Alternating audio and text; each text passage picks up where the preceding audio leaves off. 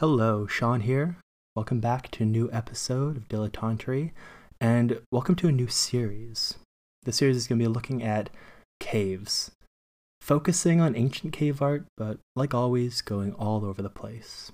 And this episode is going to start very similar to episode 1.19, also very similar to that viral Twitter thread I wrote last year about caves, but it will quickly veer into new territory.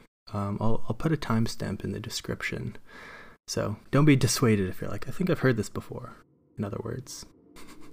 Okay, and with that, let's descend into the caves.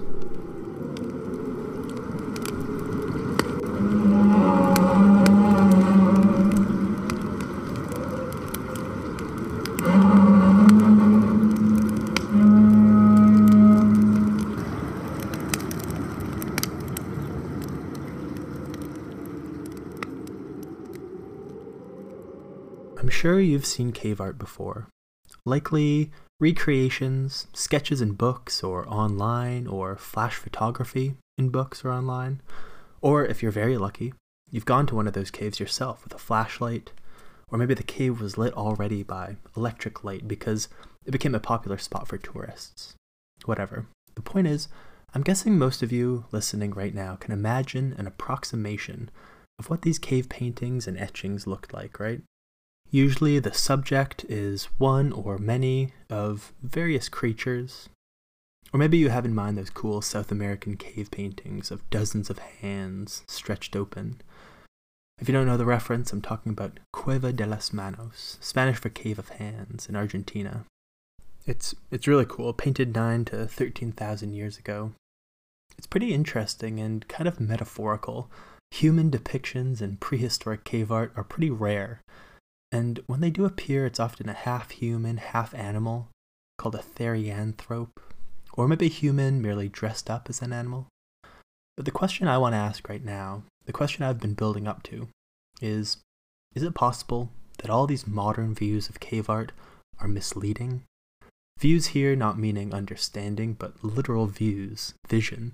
Is it possible that flash photography, electric lights, and recreated drawings for books and websites hide a key element of cave art?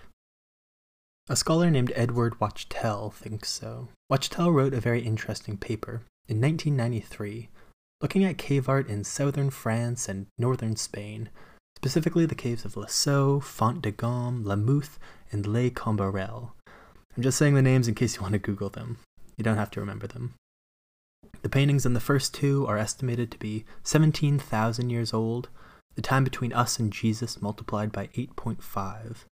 The paintings at Les Combarelles are more recent, 13,000 to 11,000 years before the present. I couldn't find dating for the last one, La Mouth. But before we get into Wachtel's observations, we have to get something straight. Since the late 1800s, our understanding of prehistoric people has been so tied to caves that we started calling them cavemen. It's almost like we have an image of humanity emerging from the depths, being born from the womb of the earth itself. This is actually a pretty common type of origin myth, or creation story worldwide, called emergence stories. But the reason we have this notion of cavemen probably originated with the 1865 book Prehistoric Times, as illustrated by ancient remains and the manners and customs of modern savages by Sir John Lubbock. Another one of those old books with a very catchy title, very succinct. Lubbock came to this conclusion because in some European caves, some bones and stone tools were found. But, of course, people write books all the time, right? The reason that this caveman idea became so ingrained in popular consciousness is because Lubbock's book came out at around the time that Darwin was developing and publishing his theory of evolution. So, right when a secular idea was created that said that humans were animals that evolved from shared ancestors with other animals, in other words, right when a new idea about the history and origin of humanity was in vogue, people became interested and very focused on what these prehistoric humans lived like, and they latched on to the caveman idea, since it too was in vogue at the time. Our ancestors weren't Adam and Eve, they were a bunch of monkey people chilling in caves.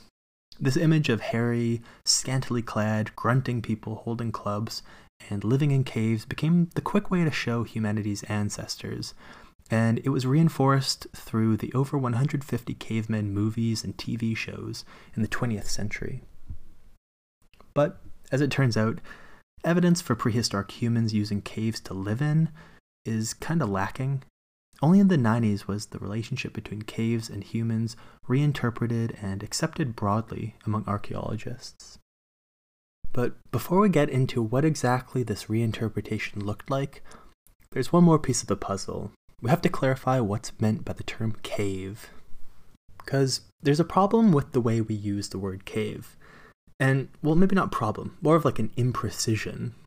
It's probably another reason for the longevity and popularity of the caveman idea. The problem is that the word cave is used colloquially to describe a variety of structures. There is evidence that prehistoric humans lived in what are called rock shelters in archaeology. Often people called these caves, but rock shelters are just rock formations that provide shelter. Sorry for the redundant definition, but it's like an indent in a cliff or rocks jutting out of a cliff face, that sort of thing. An important characteristic of rock shelters is that they are still lit by daylight, as opposed to many caves that become completely dark if you go in far enough. In fact, scholars often divide up caves based on the light situation, splitting them into 3 zones: the light zone, the twilight zone, and the dark zone. Splitting them up into zones in this way really provides clarity, because even the mouths of caves were used for habitation by prehistoric people, but the dark zones were very rarely used. Only if there was like extreme weather, like a snowstorm, or like an army marching towards people. That's when people would hide in dark zones, but it was very rarely used to live in. I've been to Turkey before, and in Turkey there's a town called Nevşehir, and by the town there's a cave city that you can go in. It's like 1,000 years old and was used by the people living there to hide while foreign armies invaded. There are 8 stories and thousands of people could live there.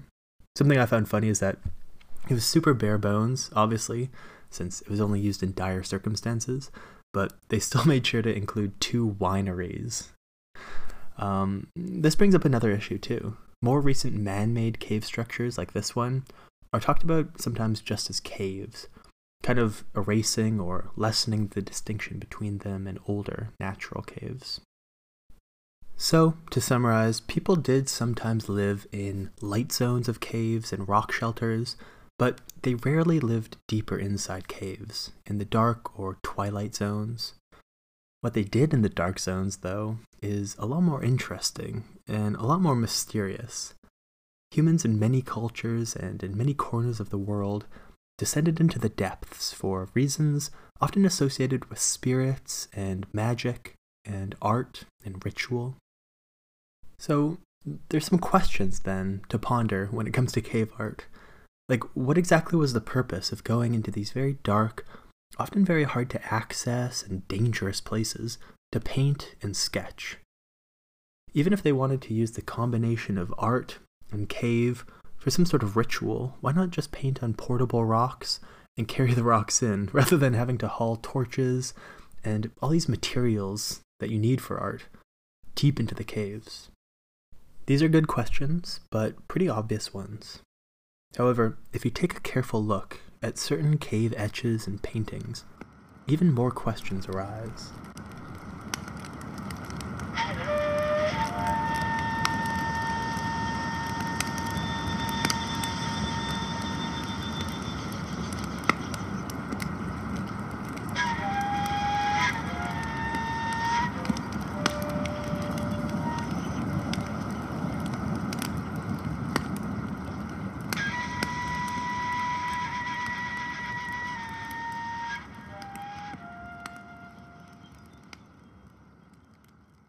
In those 4 caves that he visited in the 90s, in northern Spain and southern France, the scholar Edward Wachtel kept noticing that the images had some strange characteristics.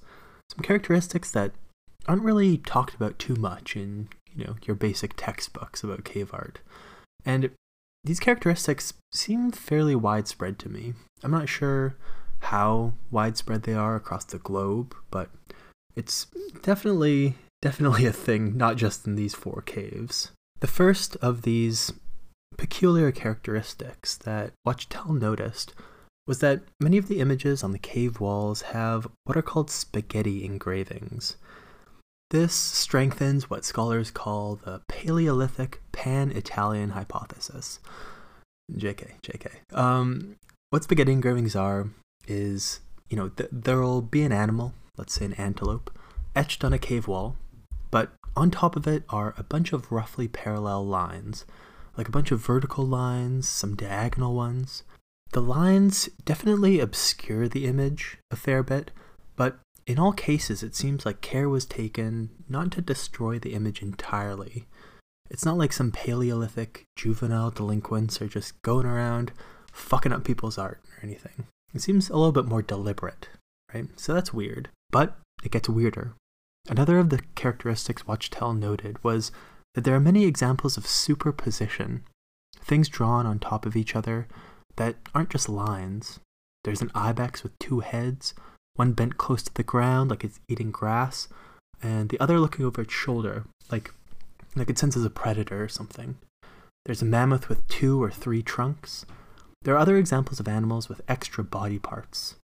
Another example is a drawing of a bull superimposed on a drawing of a deer. And it's not like the caves were so crowded with art that they had to draw things on top of each other. No, again, this was deliberate for some reason. So Edward Wachtel was pondering these questions as he visited the caves. He seemed to be sort of gathering questions rather than answers, as he hoped. It wasn't until he got to Limouth Cave that it all clicked. The upkeep and infrastructure at Limouth was less well funded than the other French caves. Wachtel was brought there not by a government official or scientist or anything, but a local farmer. There were no electric lights in the cave like the other ones he had visited. The farmer just brought a lantern. Under the lantern's flickering light, Wachtel saw the caves in a new way. In a new light, you could say. The images in the caves were meant to be in 3 dimensions, roughly 2 dimensions of space and 1 of time.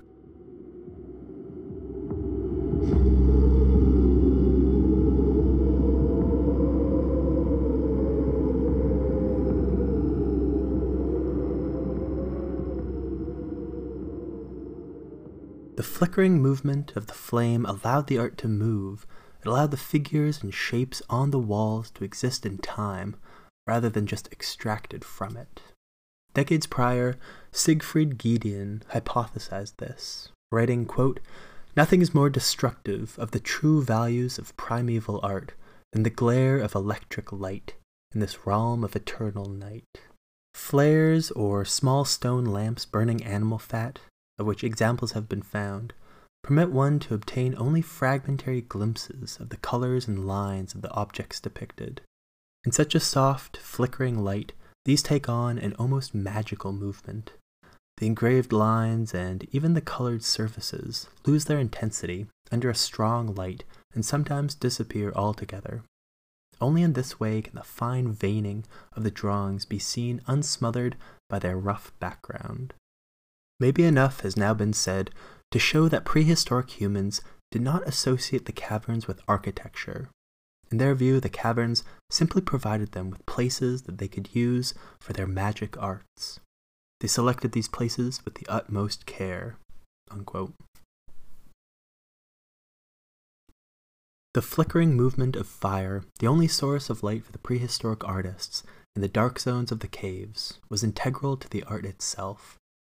The movement of fire combined with the rough rock that provides a surface for the paintings made the paintings themselves move. In a certain way, prehistoric people had invented animation, or the movie. They descended to the depths to watch movies.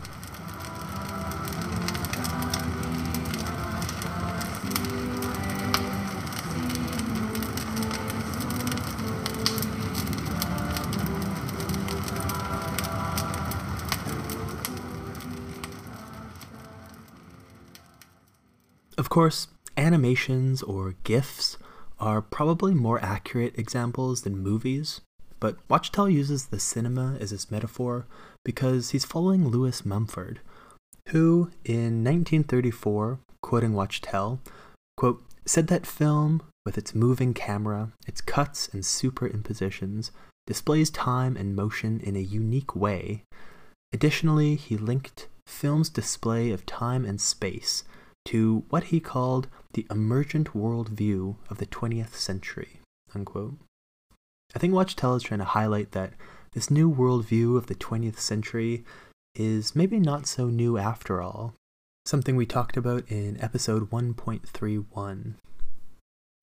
The most famous piece of art in Lamouth Cave is a 3-foot-high drawing of what some people think is a hut and some people think is an animal trap.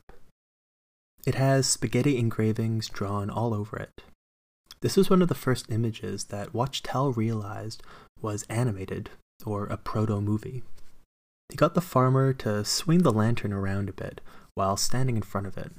This is Watchtower's description of what he saw, and he uses the word tectiform, which is a very specific word meaning a piece of Paleolithic cave art that represents a dwelling or a house. I don't know why somebody thought that that was a necessary word to make up, but whatever. This is Watchtower's description of what he saw when the farmer swung his lantern around in front of the tectiform. Quote, as he moved the light, I saw the colors of the tectiform begin to shift. When the lamp arced to the left, the blacks faded, the browns became red, and the red intensified. When the light moved to the right, the pattern reversed, creating a shifting color scheme. Moreover, the engraved lines under and around the tectiform became animated. Suddenly, the head of one creature stood out clearly. It lived for a second, then faded as another appeared. The spaghetti lines were no longer a confused two-dimensional pattern. Rather, they became a forest or a bramble patch that concealed and then revealed the animals within. Unquote. The antelope with 2 heads and the dance of the firelight is an antelope moving from grazing to looking for predators. The mammoth with 2 or 3 trunks becomes a mammoth in motion, swinging its trunk. The bull superimposed over the deer becomes a deer transforming into a bull, then back again. Is it possible that these drawings were used as practice for hunting? As a way to teach new hunters how to spot animals in the grasses and brambles? Or as a way for old hunters to maintain their skills? Or maybe these proto-films were just simply enjoyable to watch, and the content was simply something from daily life, one of the more exciting elements of daily life.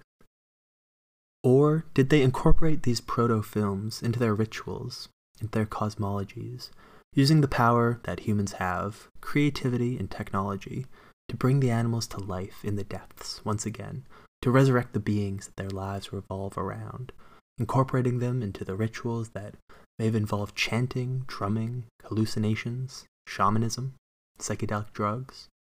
A recent paper by Andy Needham, Izzy Wisher, Andrew Langley, Matthew Amy, and Amy Little. Sorry, maybe I shouldn't list all their names next time. Whatever. They've investigated the possibility that Paleolithic stone plaquettes were also used to move in the firelight. Plaquettes are like plaques, rocks that you move around. In fact, this is a pretty big distinction in prehistoric art studies often, between wall art, or parietal art if you want to be fancy, and portable art, like these plaquettes. These plaquettes that were investigated by Needham et al. Were found in the Montastruc rock shelter in southern France, dating between 16,000 and 13,500 years ago, so made by what are called the Magdalenian people, the culture of the people living in Western Europe in the Mesolithic and Upper Paleolithic. What the Magdalenian people did specifically to these plaquettes was etch images of animals on both sides, mostly of horses and reindeer, but also a wolf, birds, and some other hoofed mammals, like deer and ibex. Often, these plaquettes would have quite a jumble of figures and lines, like the spaghetti lines, but not just straight, sometimes swirling around and whirlpooling. Some of them, and unfortunately they're less talked about than the wall art, of course, but some of them are quite incredible to look at. The plaquettes investigated by this team all had something in common: evidence that they had been exposed to heat. The interesting part is that all the other artifacts found in the cave don't have evidence that they were exposed to heat. So the authors of the study hypothesized that these plaquettes were routinely placed around the campfire, kind of like TVs or something, or a moving art gallery. The way they investigated this is really complicated, so I'm not going to go too deep into it. They made 3D models of the plaquettes and then used virtual reality modeling to simulate how firelight would dance on the plaquettes. The modeling showed that, yes, firelight did create the effect of movement, making one's eyes catch on one figure then another. They compared the likelihood that the heating of the plaquettes was for this purpose with some other hypotheses for their heating, and found it to be the most likely scenario. Just like with the art on the cave walls, combining rough or complex surfaces with painting or engraving and flickering light creates dynamism, movement, time. They also go into how the natural form of the rock often merges with the human art. The prehistoric artists were very conscious of the surfaces they drew upon, often utilizing features in the rock as parts of the figures.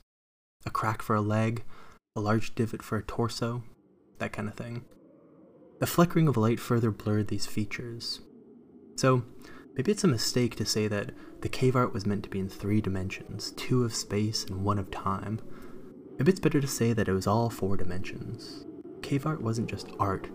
It was the use of a peculiar natural environment to create a fully new type of space. Spherical, 4-dimensional life of beasts summoned by the skilled hand of the artist, which was perhaps a form of magic itself for them, before any connection to the magic of hunting rituals or shamanism.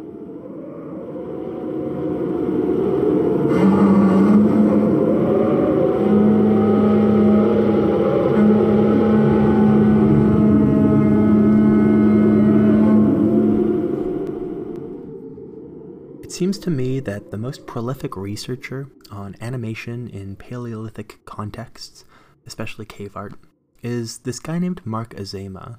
He's written a PhD thesis and some books on the subject. Unfortunately, they're in French, and only bits and pieces of his work are translated, and I'm a bad Canadian. His thesis was on movement in French cave art, so a little broader than the animation we've been talking about, using something called an ethological approach, where you use the signs of animal behavior to get a better understanding of the cave art, since, animals were largely the subjects. Movement can be the stuff like Watch Tell Observed, but also stuff like if an animal's clearly running, that's expressing movement, that sort of thing. But Azema gets to firelight animation eventually, so let's see how he gets there, and what more he's uncovered beyond Watch Tell and Gideon. Azema thinks that movement of animals is a key part of understanding the animal, especially in the Paleolithic contexts where the animals were not domesticated. It's hard enough to make your dog sit still when taking a photo of her with a funny hat on, so of course before domestication it was even harder. The animals were likely, more often than not, seen while in motion, while running away. Of the animal representations Azema studied, 3,763 of 634 of them were clear enough to identify the species of animal within a specific degree of certainty, something important for his ethological methodology, and 41% of those identifiable representations involved movement of either the whole animal or a part of it, like the mammoth's trunk. Something interesting in his analysis is that he says that this movement is typically depicted in one of 2 ways. Quote, "They would have developed 2 processes for breaking up movement: decomposition by superimposition of successive images, and decomposition by juxtaposition of successive images." Unquote. Very wordy way of describing it. The first method, decomposition by superimposition of successive images. That's just a fancy way of describing the method Watch Tell observed. Superimpositions, meaning superimposed, where a mammoth would have 3 trunks superimposed, overlapping, or a bison would have 8 legs, superimposed, overlapping. Azema says, summarizing his findings, quote, "This generates a kind of graphic blur in the most naturalistic representations, such as a reindeer at Saint Eulalie or an ibex at the Abri du Colombier.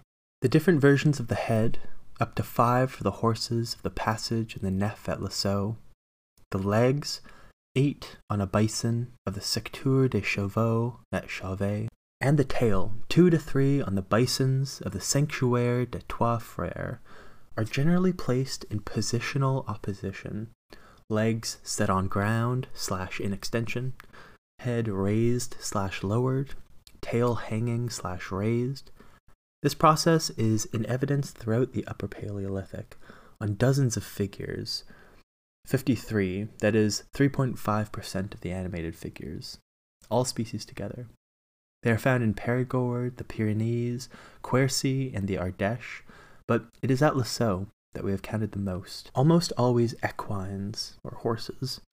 The Magdalenian objects and the wall art of the Iberian Peninsula provide other clear examples. Thus, the artists of prehistory, or at least certain individuals whose talents were above average, would have invented or at least sensed the modern concept of animated drawing." Unquote. Now, of course, I mentioned that there were 2 types of animated drawing that Azema detailed.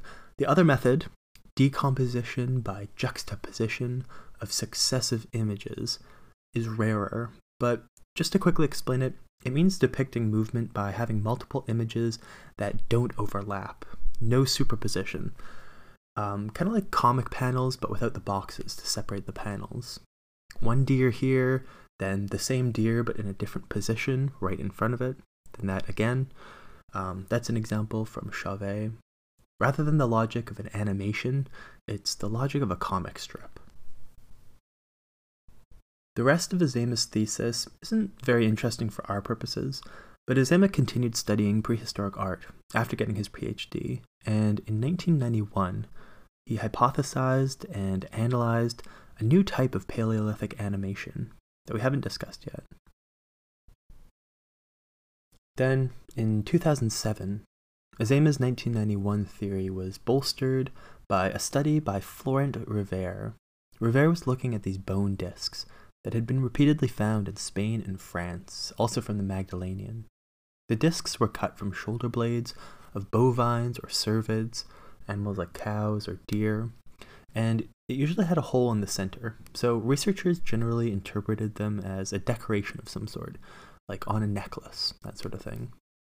They'd been found for decades in archaeological sites, but it was only in 2007 that someone, Rivère, looked at them in a new way.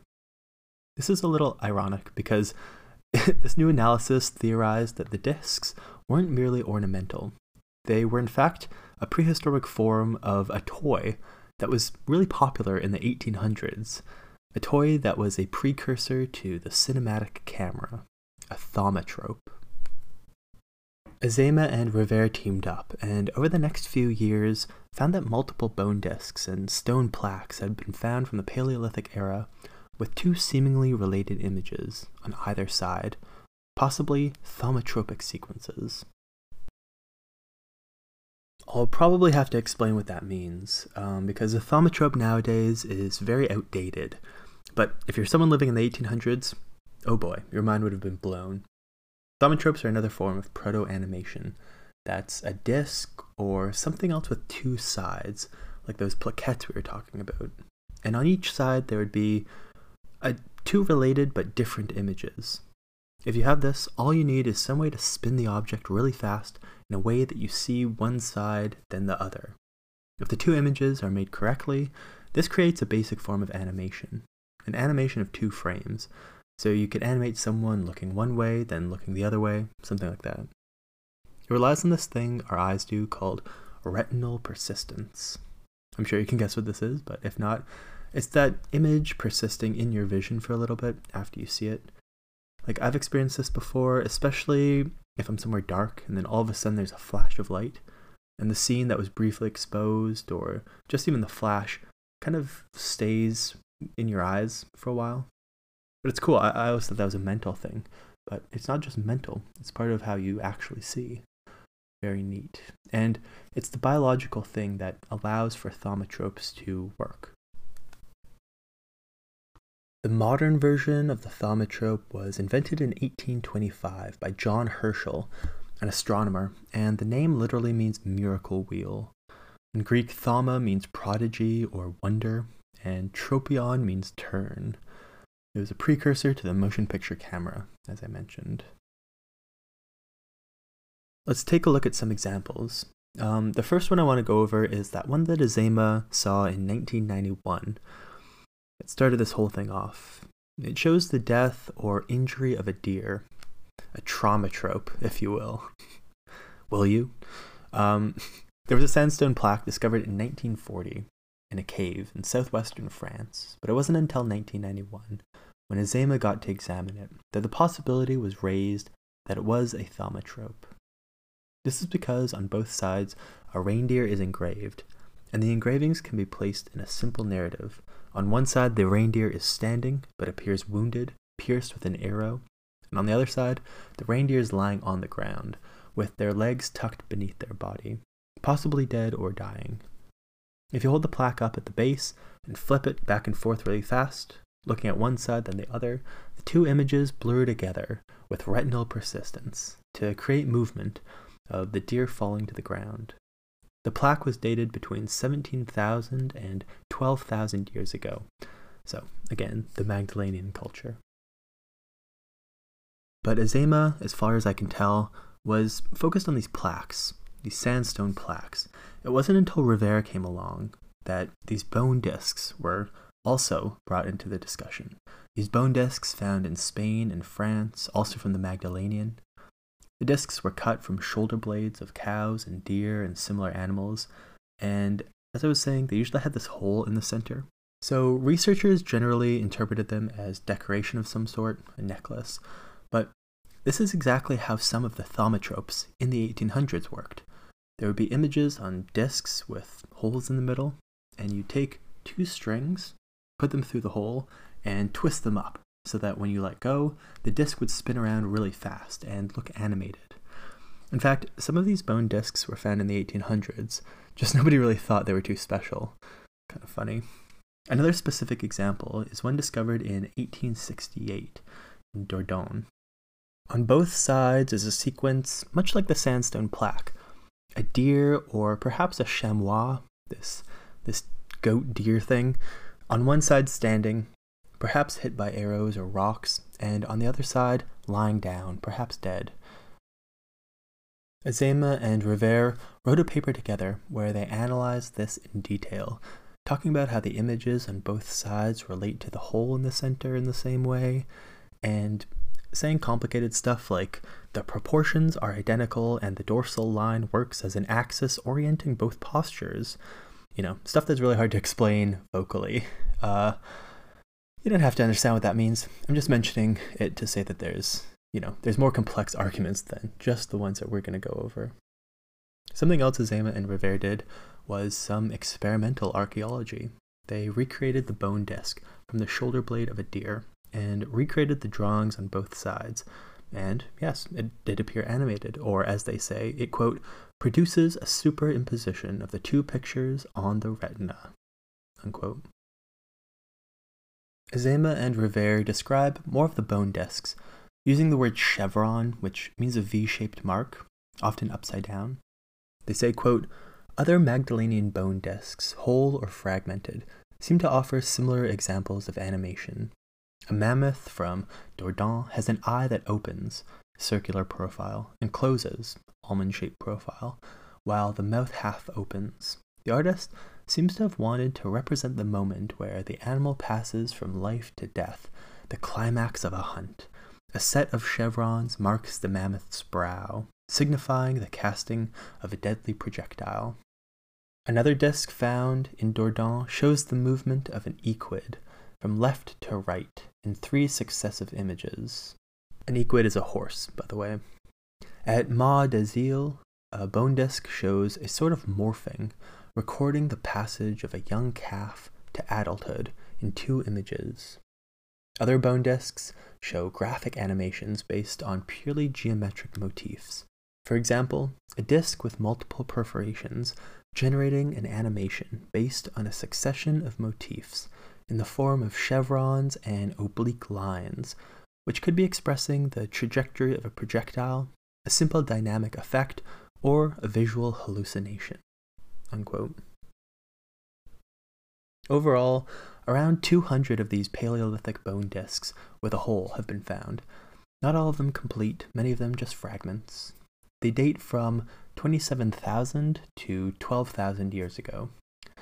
27,000 years ago is the time between us and Jesus multiplied by 13. Sorry for doing that so much. I just feel like it's a good way to underscore just how old this stuff is. Those abstract geometric motifs Azéma and Rivière mentioned, there are two types that have been found. Ones that show a pattern of lines emanating from the center, and ones that show a geometric pattern of notches around the edge. Something else cool to mention from that long quote is about the discs that show a baby cow growing into an adult. We should linger on that for a moment because the other examples show movement, but this one shows time. Well, wait, I guess time is movement? It's actually kind of interesting. One of the requirements for movement is time, right? It isn't possible to move anything unless you have time.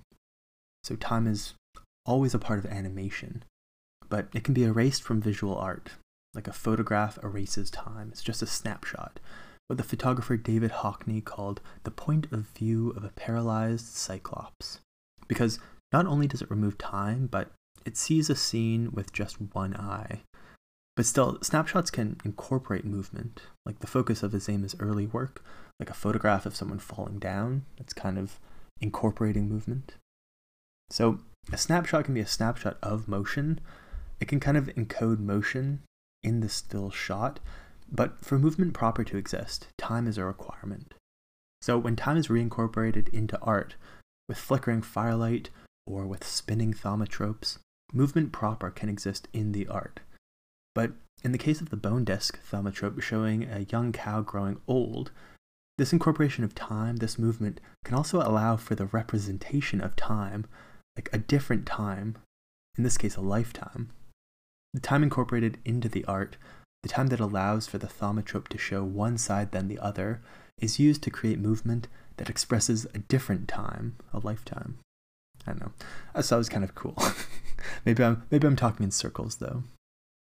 Something else to linger on is when they said, quote, "A mammoth from Raymondon in Dordogne has an eye that opens, circular profile, and closes, almond-shaped profile, while the mouth half opens. The artist seems to have wanted to represent the moment where the animal passes from life to death, the climax of a hunt. A set of chevrons marks the mammoth's brow, signifying the casting of a deadly projectile." Unquote. Although I love how poetic this interpretation is, the moment where the animal passes from life to death, the climax of a hunt, there's another interpretation I came across of this very same bone disc from The Archaeology of Seeing by Liliana Janik. She says, quote, "The spinning mammoth head can be interpreted as a visual form of a jest, where the mammoth simply winks at us, perhaps to catch our attention."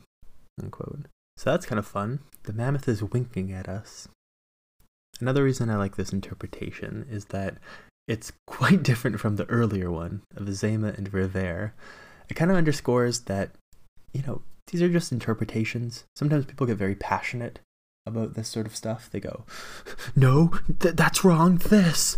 Like very, very sort of, I don't know, kind of stresses me out. I don't know why people are like that. Like, I want to underscore that we're just talking about ideas, we're exploring here. I'm not saying this is the truth. These are just some fun interpretations of prehistory. Liliana Janik continues with a cool interpretation of another bone disc. This one was found in a cave in southern France. And there are some weird things about this one. There's a famous cave art scholar, mid-20th century, named André Leroy-Guérin. I'll read his description of this bone disc. He says, quote, On one side, there are bifurcated signs and short lines, plus a human creature with arms crossed and legs spread apart, seemingly pinned flat to the ground by what looks like a bear's paw. The other side shows a man, his genitals clearly indicated, holding what may be a stick or spear on his upper arm. Here too, there are lines resembling a bear's paw." Unquote. So one side has a human-like figure lying face down, and it does to me look like there's a bear paw, like pressing the guy's face into the ground, like when you're wrestling in the snow, you're giving somebody a face wash, that sort of thing. And on the other side, he's standing up and showing us that he's a he, waving his dick around. Unless, of course, that culture had more than 2 genders or something. But the point is, the person's dick is out. And he seems to be holding something. Leroy Guerin says that there's also a bear paw on this side, but I don't see it, personally. However, there's the possibility that the figure on one side is not the same as the figure on the other. Or at least not entirely the same. I'll come back to this. Actually, I'm going to come back to this next episode, so keep this in mind. We're also going to talk about bears more further down the line. But for now, I've been calling this figure human-like, and we should analyze that too. Leroy Guerin calls it human-like because the arms, legs, and torso have human proportions. However, Liliana Janik notes that the head does not have human proportions, or really, from my perspective, shape either. Liliana Janik says that the strange shape and size of the head on the one side suggests that it could be some sort of human-like creature rather than a human per se. Janik continues, and in this quote that I'm going to read, she seems to imply that the fact that it's a thaumatrope makes it less likely that it's a shaman, which I don't understand. Definitely not a definitive interpretation or anything, like all of these, but certainly an interesting one. She says, quote, "What we see here are 2 creatures with human proportions, one male, but without a head or face that would confirm its human form. What is constant on both sides of the thaumatrope, however, is the hairy paw, most probably belonging to a bear. Turning the object, one creature shifts its shape into the other, while the presence of the paw remains constant. What we see here is kind of interpretative double jeopardy. The images engraved on the disc show the already transformed individual, which could be interpreted as the depiction of a shaman who has been transformed from a human being into an unknown creature, reflecting the last stage of the shamanic journey. There is, however, a little more to this, since the creature is transformed into the other through the act of spinning the thaumatrope. I suggest that it is not, therefore, just the simple figure of a shaman, because one image is transformed in front of our eyes into another. My aim is rather to show movement as an integral part of the storytelling within the Paleolithic agency of seeing." Unquote.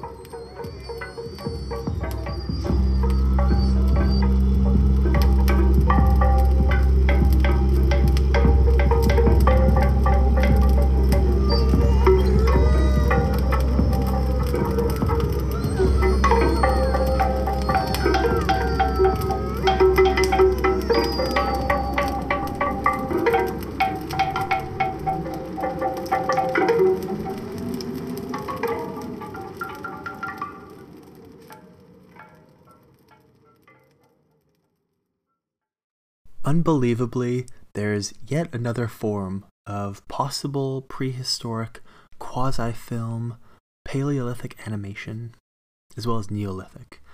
Although, this one is more similar to film than animation, in my opinion, so more fitting of Watchtel's label of proto-cinema. But we're going to take the scenic route to get to this new form of prehistoric movie. In Ireland, overlooking River Boyne, there's a magnificent something, some sort of structure, built in 3200 BCE, so older than Stonehenge, older than the Egyptian pyramids. It's 85 meters, or 279 feet wide, at its widest point, 12 meters, or 39 feet high, and has an area of 4,500 square meters, or 1.1 acres. It's covered in ancient abstract art of curves and lines and spirals. In Irish mythology and the cosmology of the ancient Irish, it was called Sid in Broga. It was a passage to the other world, deeply connected to the divine Tuatha Dé Danann, inhabitants of the other world, a race in Irish mythology of kings, queens, druids, bards, warriors, heroes, healers, and craftsmen, all with supernatural powers, including the ability to not age or fall ill. They were likely echoes of gods from pre-Christian Gaelic Ireland. We know a lot about them from the medieval Irish Christian writers, however, who describe them in various ways. Fallen angels who weren't good or evil, angels who were like Switzerland, not taken aside in the fight between God and Satan, and so were condemned to an earthly existence. Or ancient humans who had become learned and skilled in magic. Or, finally, the old gods of Ireland. The name Tuatha Dé means tribe of gods.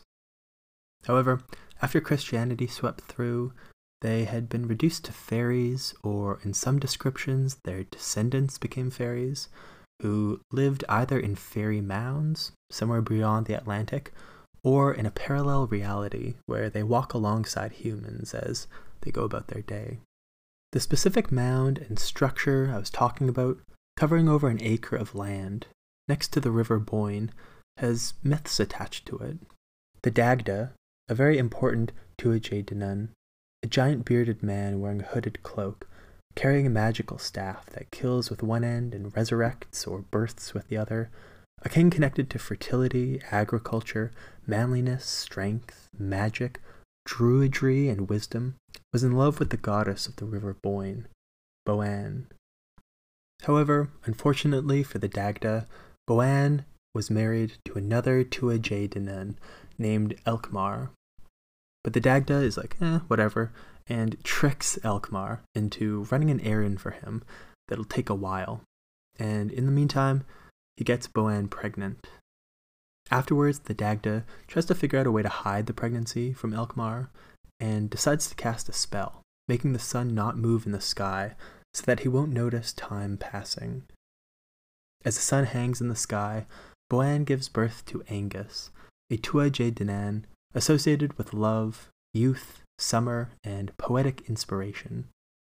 At some point, the sun continues, and then at some point, Angus finds out he's actually the son of the Dagda, not Elkmar. In some versions, he tricks the Dagda using the same method, freezing the sun in place, and takes over the land beside the river. In others, he asks the Dagda for ownership of the land for a day and a night. And the Dagda's like, sure, whatever, weird, but okay, you can have it for a day and a night. And then Angus is like, haha, all of time is a day and a night. There's nothing else. The land is mine for all of time. Which, no judgment here on other cultures' myths. That makes complete sense to me. Anyways, on this land that Angus took from the Dagda sits this mound, covering an acre of land built in 3200 BCE, Sid in Broga, also known as New Grange by the rediscoverers. Inside this mound, there are stone passageways shaped like a cross. In the chamber lie human bones, some of them burnt, along with grave goods. And on the winter solstice, in icy December, when the northern hemisphere is tilted maximally away from the sunrise is aligned with a tiny opening above a doorway, and the chamber is overwhelmed with morning light. The opening above the doorway, aligned with the solstice, was the first of its kind to be discovered, and called a roof box by its discoverer, Michael O'Kelly, Irish archaeologist. Only one other roof box has been found at another mound, also in Ireland. So, whenever people invent a word for like one thing, it's like, okay. But for those who don't know about the solstice thing, over the year the sun moves in like a figure 8 sort of pattern in the sky, at least in the northern hemisphere. If you take a picture of it at a certain position throughout the year and then put all those photos together, it'll look like an 8. It's kind of cool. This is because of how the Earth is tilted. So that's what this alignment means. It's perfectly aligned for the sunrise of midwinter. Some have suggested that the myth, when the sun hangs in the sky, is related to this illumination of the chamber on the solstice. One piece of evidence people point to for this interpretation is that the Irish word for solstice means the sun standing still. In the analysis by Anthony Murphy and Richard Moore in Island of the Setting Sun, in search of Ireland's ancient astronomers, the sunbeam is the Dagda, and the inner chamber is Boann's womb, and the narrative involving Angus is connected to the sun being at its weakest on the solstice, like the shortest day of the year, and then becoming progressively stronger until it bursts into springtime. Remember, Angus takes over the land from the Dagda, so it's like a new god taking over the land from an old god, like the strong sun taking over from the weak sun. It all resonates. Remember that Angus is associated with youth and summertime, so, that can tie in probably. This would mean that these myths would have lasted for thousands of years until they were recorded in the Middle Ages. The tomb shows signs of activity for about 1,000 years after its construction, and it was built 5,200 years ago. Similar alignments have been discovered in other mounds on this land, owned by the Dagda and Angus, mythologically, known as Brú na Bóinne, something like that, or the Boyne Valley tombs. Two of these other Neolithic passage tombs are very well known as well as Newgrange, called Knowth and Dowth.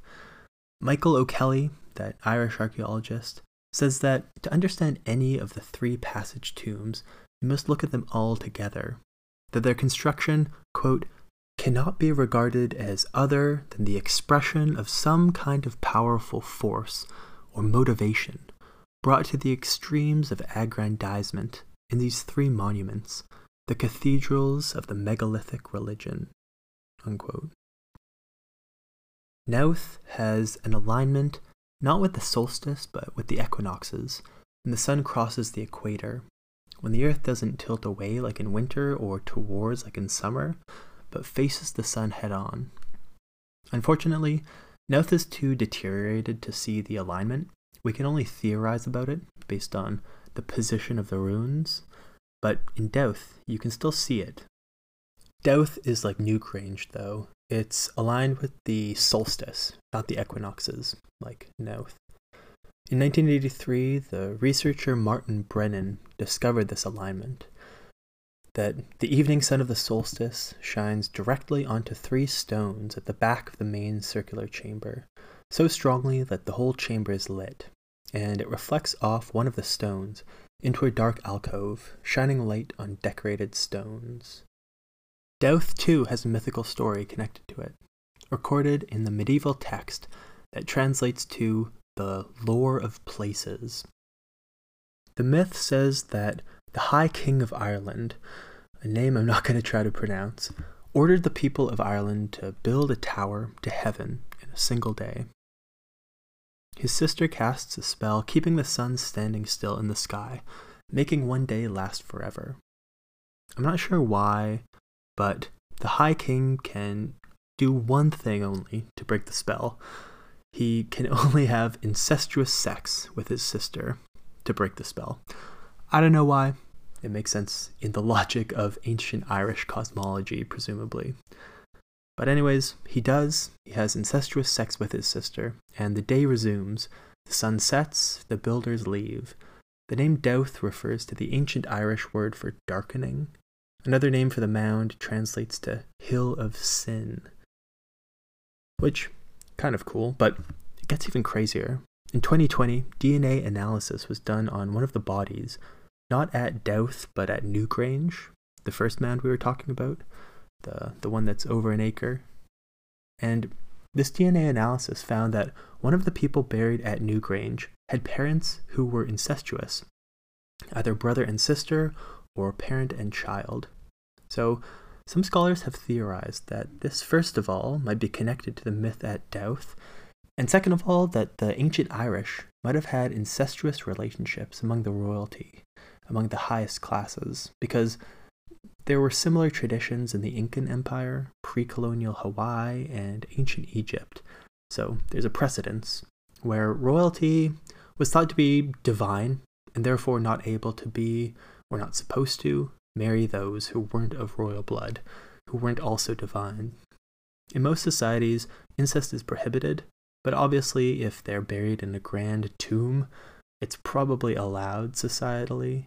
And these societies with divine god monarchs are some of the few societies where it is socially sanctioned.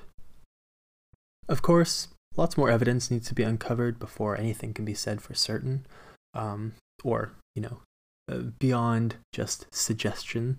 But it is really crazy if this incest at Newgrange is connected to the myth at Dowth, because that means that these myths, these happenings, would have been orally transmitted for thousands of years, until finally being recorded in the Middle Ages. Besides the DNA analysis, all of this was discovered in the 60s, 70s, 80s, these alignments. And other similar passage tomes have been found in Western Europe, but outside of Ireland. There's Bryn Kethley Dhu in Wales, aligned with the sunrise of Midsummer, the summer solstice, something a guy named Norman Lockyer argued in 1906 and was ridiculed about for his whole life. Then in 1997, studies were undertaken that agreed with him. Subsequent studies also agreed, strengthening this alignment theory. Then there's May Zhao in Scotland, aligned with the sunset on the solstice, midwinter. It was opened in 1861 by an MP, a politician, an elected member of parliament named James Farrar, who collected artifacts as a hobby and was described by a contemporary as having, quote, a rapacious appetite for excavation, matched only by his crude techniques, lack of inspiration, and general inability to publish, unquote. Farrar opened it, and to his surprise found, along with many artifacts, runes carved into the walls, the largest collection of runes in the world. Turns out, after it was closed or abandoned in the Neolithic era, it was found and looted by Norsemen in the 12th century. Even wilder, it turns out that this event was recorded in the Orkneyinga saga, which recounted how a group of Viking warriors were surprised by a snowstorm, and luckily were able to turn to the tomb for shelter as the storm passed. While they were waiting for the storm to do so, they carved graffiti into the walls. The saga says, quote, on the 13th day of Christmas, they traveled on foot over to Firth. During a snowstorm, they took shelter in May Zhao, and 2 of them, his men, went insane, which slowed them down badly, so that by the time they reached Firth, it was nighttime. Unquote. The translations of the runes are very funny, so I'll read a few. The first one, Thorny fucked, Helgi carved. Then, Igimbjork the fair widow, many a woman has walked stooping in here, a very showy person. That one was signed by Erlinger. Another one, Ingigirth is the most beautiful of all women, carved beside a rough drawing of a slobbering dog. Next one, this mound was raised before Ragnar Lothbrok's her sons were brave, smooth-hide men though they were. Another, these runes were carved by the man most skilled in runes in the Western Ocean. And yet another, Arnfithor Matter carved these runes with his axe, owned by Gok Trandilson in the Southland. And finally, Crusaders broke into May Zhao. Lif, the Earl's cook, carved these runes. To the northwest is a great treasure hidden. It was long ago that a great treasure was hidden here.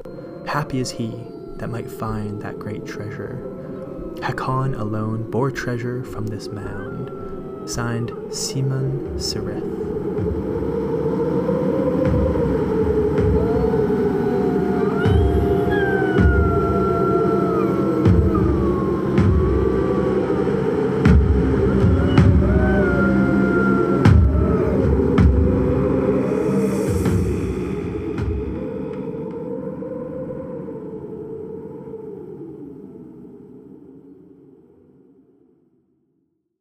But anyways, I was talking about how a lot of these passage tombs seem to be connected to astronomy and the sun. It seems like as archaeology progressed through the 20th century, more of these astronomical correlations were noticed. But the thing was, the subfield of archaeoastronomy, dealing with this sort of stuff, relations with the heavens and celestial bodies, they'd always viewed these tombs as observatories. Like, they're a way of observing the sunrise or sunset on the solstice or equinox, like kind of like a calendar, like keeping track. But then 2 researchers came along who changed everything. In the mid-1990s, Ronnie Scott and Tim Phillips were studying 2 passage tombs at Balneuron of Clava, a site in Scotland with 3 cairns, cairns being human-made piles of stones, of which passage tombs are a subset. And these ones were constructed around 4,000 years ago in the Bronze Age. They noticed something interesting, but something we've been over. As you may expect, the 2 tombs aligned with the sun, this time for the setting sun of the midwinter solstice. Out of the 3 cairns at the site, the ones that are aligned with the solstice are the 2 cairns on the outside. The central cairn isn't aligned with the setting sun of the winter solstice or seemingly any other celestial event. It also isn't a passage tomb like the other 2 cairns, but instead it's something called a ring cairn. There's one small ring of stones within a larger ring of stones. In between the 2 rings, the 2 circles, there was either rubble or something else, or it was a roofed area. So like a circular structure that you can walk inside. But the middle circle was definitely open. It's maybe a little hard to describe with just the audio. I'll link an image of it in the sources. But it's really cool because some researchers make an argument from comparative archaeology, looking at similar structures elsewhere, as well as the fact that some charred bones were found at the site, to suggest that this central ring cairn may have been a pyre that was involved in ceremonies relating to the 2 passage tombs in the periphery. A pyre being like a structure of material that catches on fire. It's usually used to burn corpses. Soon, however, Ronnie Scott and Tim Phillips began to notice something else about these 2 passage tombs. Both of the tombs had had their roofs destroyed sometime over the thousands of years in between their construction and their modern discovery. So Scott and Phillips did some experimental archaeology, temporarily reconstructing the roofs of the tombs using tarps and rope and timber, things like that. They did this 2 winter solstices in a row in 1996 and 1997, along with others who helped. The goal, of course, was to witness this alignment with the sun more closely to how they would have seen it 4,000 years ago, when the tomb was constructed, when it wasn't just ruins. The paper from 1996 appears to be unavailable anywhere, at least anywhere I have access to, but I found the 1997 paper only available to me through the Wayback Machine on internetarchive.org. Shout out, most important website online. Anyways, so in 1997, Scott and Phillips and their team observed the sunset twice, once on December 20th and once on December 22nd. Which, I should mention, when it says aligned with the solstice, the sun shines in for, the couple days around the solstice as well. So that's why you can witness the effect on multiple days in one year. So I want to read Ronnie Scott's description of what they saw during the first sunset on December 20th. He talks about quartz in this passage. Quartz is a mineral that when you shine light on it, it sparkles. So just in case you don't know. So describing the first sunset on the 20th with these reconstructed tombs, Scott says, quote, "The light from the outside coming down the passage struck the rear wall of the chamber, defined in the main by a setting of 5 stones. We observed that 2 of the left-hand stones appeared to sparkle as quartz particles on the surface of the stones caught the light. Then, as the sun set lower and became more red in color, this effect disappeared, and the 5 stones were lit up by a rosy pink glow. By this time, there were several other observers, apart from Tim and myself, all commenting on the sparkle and then the glow being more intense and interesting than expected.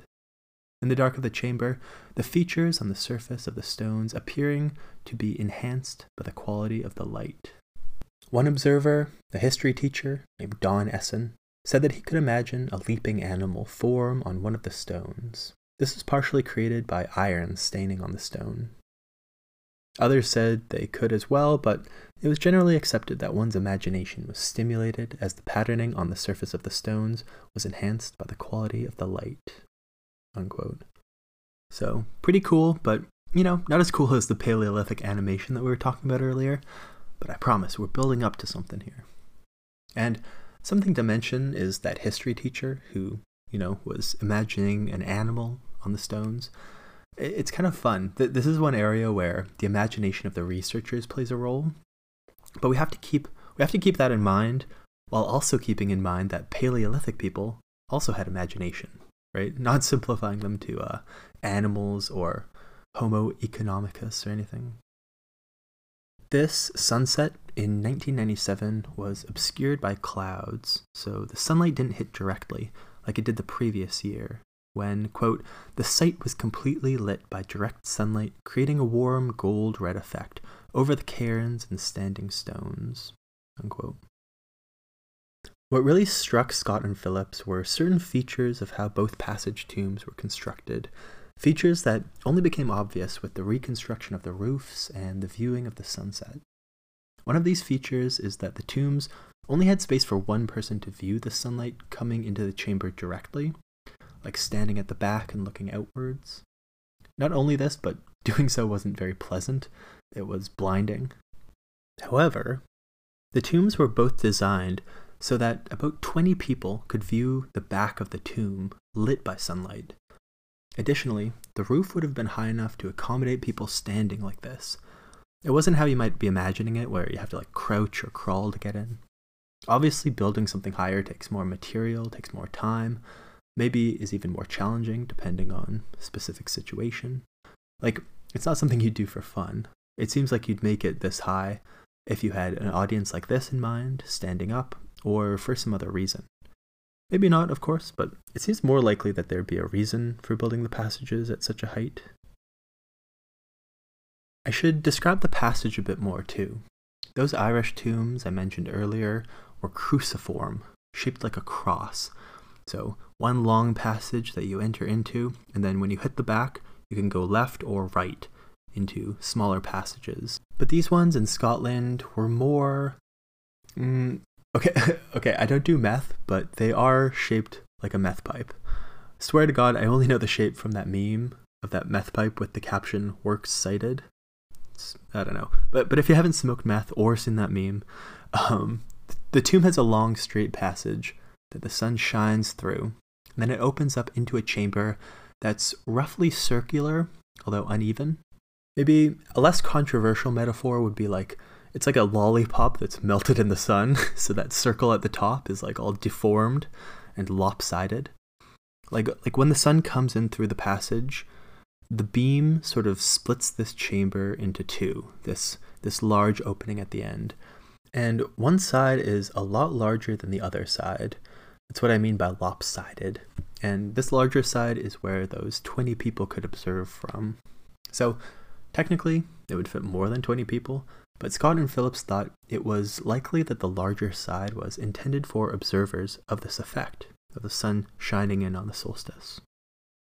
Furthermore, both tombs had the stones at the back not perpendicular to the sun entering, not facing the sun head on, but skewed slightly, so they were facing the larger side of the chamber. It's like turning a computer screen to show someone to your left something. That's what I mean. The stones were facing that larger side of the chamber directly, not the sun. So, in other words, just one more piece of evidence for this hypothesis, that the tombs were created for people to watch the sun hit the back of the tomb on a certain day.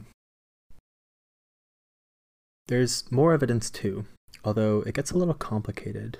I'm going to read another passage, but with only this paper and not the earlier one from 1996 or this diagram that they keep referencing, it's a little hard to figure out exactly what they mean. So I'm just going to read a big chunk of it. Ronnie Scott says, quote, "In the passage, it was noticed that the light from outside appeared to just brush the edges of the upright stones of the passage from where there was a slight kink in the alignment of the orthostats." Orthostat, by the way, just means upright stone. Under the experimental conditions we had created, this construction now seemed deliberate, as was the architectural design of the chamber. The purpose appeared to be to enhance the spread and amount of light entering the chamber. Further tests would have to be done to substantiate this hypothesis. It would appear that the passage is taking an optimum shape between focusing the light by the narrow entrance and between increasing the light capturing properties by increasing the area of spread. The analogy would be an early bellows camera where the bellows increases in width towards the rear and the plate, unquote. So the thing he mentioned at the end there, the bellows camera, those are those old-fashioned, pre-digital, like the cameras you imagine in like 1900, with a big thing called a bellows on it, something that looks kind of like an accordion, and it's used to move the lens back and forth to focus the camera. Scott continues, quote, "Once the sun had set, experiments were done with torches and candles placed at the entrance to the passage. It was surprising how much light from one candle reached the rear wall of the chamber. Torches obviously gave more light, but did not enhance the features of the stone in the chamber, as did the candle." Unquote. What all this means is that the experiments suggested that some architectural features of the tombs were intentional, whereas before they were assumed to be mistakes of the prehistoric builders, like the unevenness of the circular chamber, how one side was much bigger than the other, how the 5 stones at the end of the chamber were skewed to one side, stuff like that. Before, this would have been considered mistakes, or maybe those people just didn't care about symmetry as much, something like that. But no, these things were beginning to seem intentional. So, when they were setting up to view the sunset on the 22nd, 2 days later, and actually this one was done by Ronnie Scott and Annette Jack. Tim Phelps wasn't present, but what they did was add a large black polythene sheet on top of the tarps, because on the 20th it was realized that light was still getting in. I'm sure you've seen tarps before, like those blue ones. They obviously don't prohibit all light when you go underneath them. So the black polythene sheet was to make the conditions even more similar to what the roof of the tombs would have probably been like 4,000 years ago. Probably something like stone and earth and stuff like that that would block out light more than a tarp, except from the entrance. The 22nd also had different weather. There were no clouds in the sky, but there was a light mist. This made the light pretty different than on the 20th, Scott calling the light outside white and diffuse, and the light inside whiter, stronger, and sharper.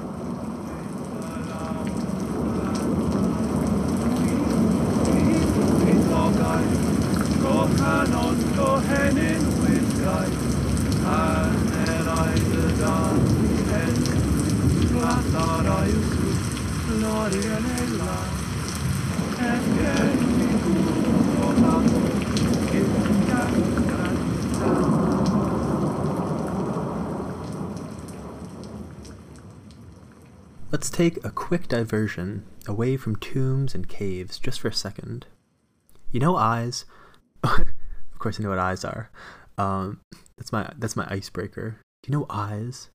But you know how people have different color eyes, but the center of their eye, their pupil, is always the same color? Black? Well, your pupils are an aperture. They widen and close to regulate how much light is let into the eye. And here's where it gets crazy, at least for me, because, like, to be honest, I hadn't thought about what exactly pupils were before. I don't know if other people are having more eye-based conversations than me, but pupils aren't black circles on our eyes. Pupils are holes into the eye, and they're black because there's no light inside of the eye. Like, isn't that wild? I don't know why people aren't talking about this all the time, but at the back of the eye, the light hits the retina to show an inverted, like an upside down image that the brain flips right side up. Just a quick side note, but one of my favorite science experiments of all time involves upside down goggles that make you see upside down. The Wikipedia page for them says, also known as invertoscopes by Russian researchers, in case you wanted to know. I don't know what the Russians are doing, that they need their own name for it. But the first person to analyze these invertoscopes, these upside down goggles, was this guy named George Stratton in the 1890s. He wore them for 8 days straight, and by the 4th day, he said that everything looked normal. Only by looking really closely could he tell that he was wearing these inverted goggles.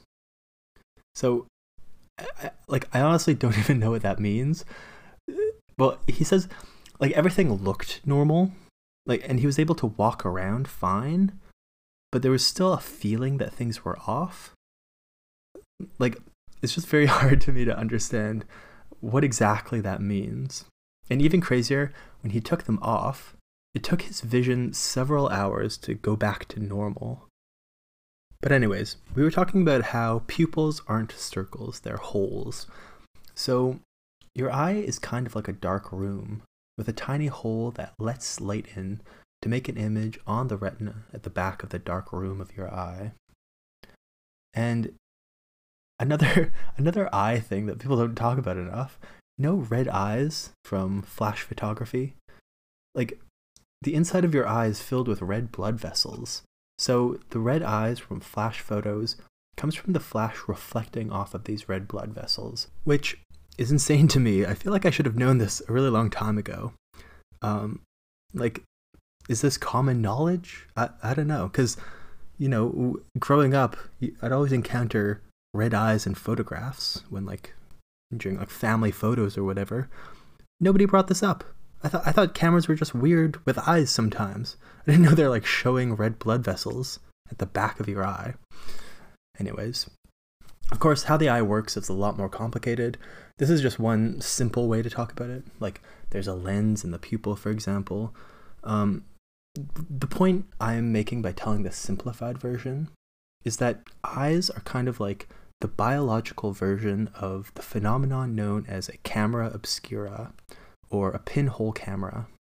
If you have a dark room with a tiny hole in the curtains, an upside-down image of outside is projected onto the opposite wall, as long as outside is light enough, as long as there's a big enough contrast between the darkness of inside and the lightness of outside. The smaller the hole, the clearer the image. You can kind of just think logically about this. If the hole's really big, there's all these light waves coming in from many different directions, reflecting off a ton of different things. But if the hole is really small, only a small amount of light waves can enter, and this corresponds to specific points from outside that the light's reflecting off of. Again, if you don't believe me, Google Images can explain it much better than I can vocally. So camera obscuras are an abstraction or a generalization of eyes, non-biological eyes.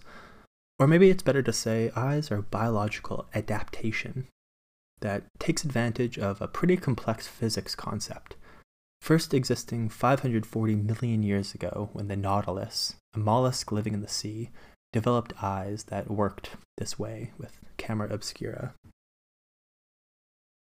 The first written record of this phenomenon is in a Chinese text called Mozi, or the Mohist Canon, dated to the 4th century BCE, but authorship traditionally given to Mozi, who it's named after, who lived from 470 to 391 BCE. Also in China, a bit later but still earlier than any other accounts, a special kind of camera obscura was written about in the Zhubi Suanjing writings, so from 1046 BCE to 256 BCE, very long span. But this type of camera obscura is a very basic type, where a gnomon, Gnomon, the part of a sundial that casts the shadow to tell the time, when that's pierced, it creates a camera obscura, but it just projects an image of the sun on the sundial, which was another way to tell time, the position of the sun image rather than the shadow. It's pretty cool, but very basic, right? It only shows one image of the sun. Then, moving through history, in a work from ancient Greece called Problems, which is either written by Aristotle or a follower of his pretending to be Aristotle, this effect is mentioned. It says, "Why is it that when the sun passes through quadrilaterals, as for instance in wicker work, it does not produce a figure rectangular in shape, but circular? Why is it that an eclipse of the sun, if one looks at it through a sieve or through leaves, such as a plane tree or other broad-leaved tree, or if one joins the fingers of one hand over the fingers of the other, the rays are crescent-shaped, where they reach the earth? Is it for the same reason as that when light shines through a rectangular peephole, it appears circular in the form of a cone?" That's another common way people experience this effect. I've seen it myself when, during an eclipse, the sunlight shining through the trees creates a whole bunch of crescents, the projected image of the moon traversing in front of the sun. It's really cool to look at. The only other mention of camera obscura in ancient Greece that I've come across is that, or it's not a mention, it's a possible mention. I think it's a bit of a stretch myself, but some people have suggested that Plato's allegory of the cave, where people are chained in a cave with their backs facing the exit, and they only see the shadows on the walls. Some people think that might be related or an early account of the pinhole camera, camera obscura. I'm not so sure about that one. But as history continued, we have more and more records of people experimenting with camera obscura as optical instruments became more popular. One of the architects of the Hagia Sophia in modern-day Istanbul, but at the time Constantinople, a guy named Anthemius of Tralles, experimented with camera obscura in the 6th century. In China, Yu Chualong did similar in the 10th century. Then the Arab physicist Ibn al-Haytham studied it extensively in the 11th century, and he became known to Europe and elsewhere as the inventor of the effect. Ibn al-Haytham is known as the father of modern optics, also, because he argued that sight happens in the brain, not the eye, and that sight happens because light reflects off of objects, then hits the eye. Before him, people thought that it had something to do with something coming out of the eye and hitting the objects. Empedocles and Euclid thought that this happened by particles of light coming out of the eye. Plato thought it was some kind of fire coming out of the eye and hitting the object.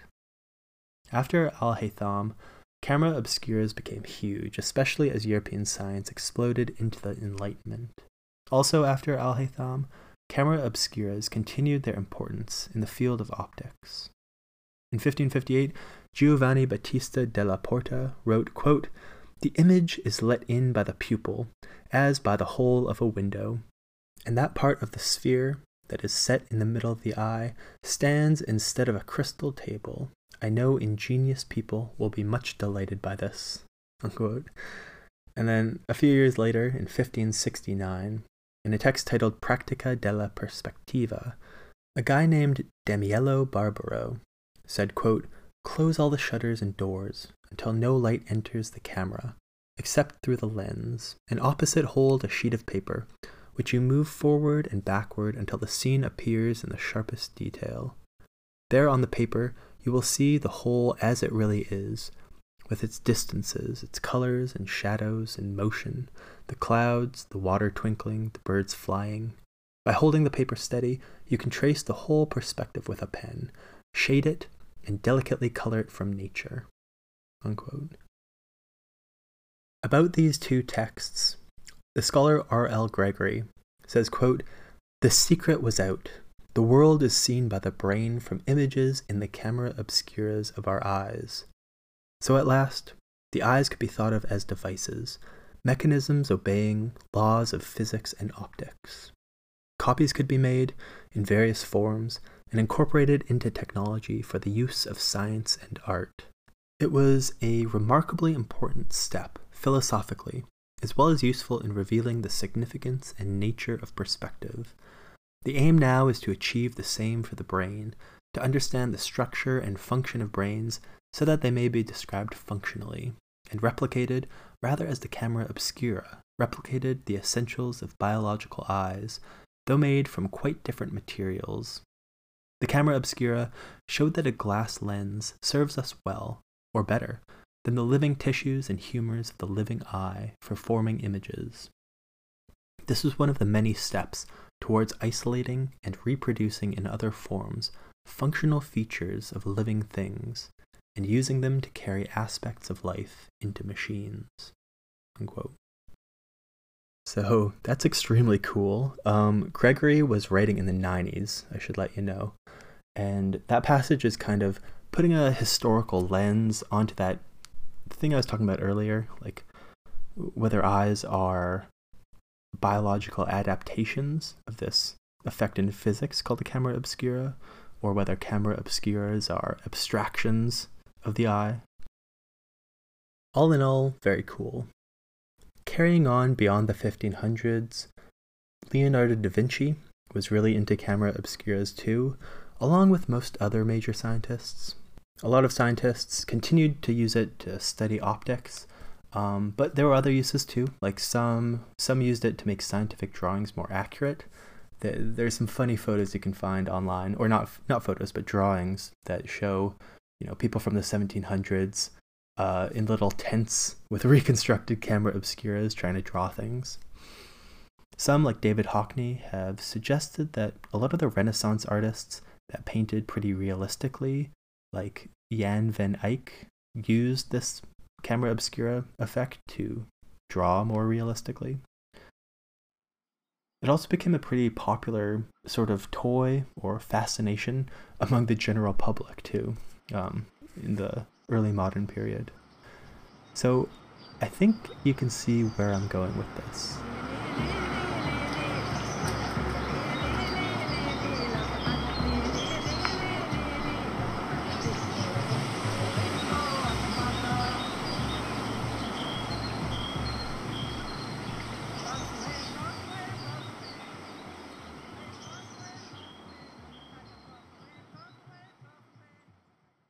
With that out of the way, let's go back to Ronnie Scott and his 1997 paper. Scott continues by saying, quote, "Two analogies came to my mind after the experiment. In early medieval churches, the altar was placed behind a rood screen, behind which the congregation sat/stood in the dimly lit nave." Unquote. So a rood screen is not a screen that is kind of a dick. It's a very fancy barrier between the chancel and the nave in churches. The nave being the longer part of the church, between the entrance and the front, where the regular people sit, and the front area being the chancel, where the altar and the choir and the clergy are. And it's cool. In a lot of churches, the rood screen sticks out. So the church, when you look down on it from above, is shaped like a cross. Anyways, Scott continues, quote, "Light from a south-facing window flooded down into the altar. Taking into account the use of incense and the separation of the congregation by the rood screen from the mystery, light was used for dramatic effect to enhance the rituals that were being performed around the altar." Unquote.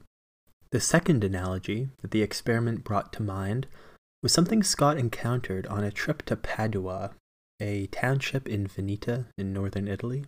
He says, quote, "Secondly, when I visited Padua a few years ago, the medieval hall between the Piazza della Frutta and the Piazza della Erbe had a hole high up on the south-facing wall. A metal strip was inset in the tiled floor, and at certain times the diffuse image of the sun was projected along this metal strip. Could a similar arrangement be the reason for the winter solstice alignment? I once made a pinhole camera with my pupils, and know how good an image they can project. Though the smaller the pinhole, the less light can enter the camera, but the sharper the image becomes. A door placed over the entrance of the passage with a small hole in it might project the sun's image onto the rear of the chamber, especially direct sunlight, which would be intense. Being an inverted image, as with a lens, the sun's image would appear to rise from the floor of the chamber and finally disappear as the sun set. An image of the sun may even be able to appear to travel down the passageway before rising up the rear wall and disappearing. What a spectacle that would be in a society dominated by the seasons and thereby the cycle of the sun, and with life and death. Obviously, there's no evidence at present to support this, but it is an interesting thought. Perhaps some controlled experiments could be conducted to see if it was possible at all." Unquote. Prehistoric people may have made camera obscura, pinhole cameras, and they may have connected them to their burial rituals, their cosmologies, and who knows what else.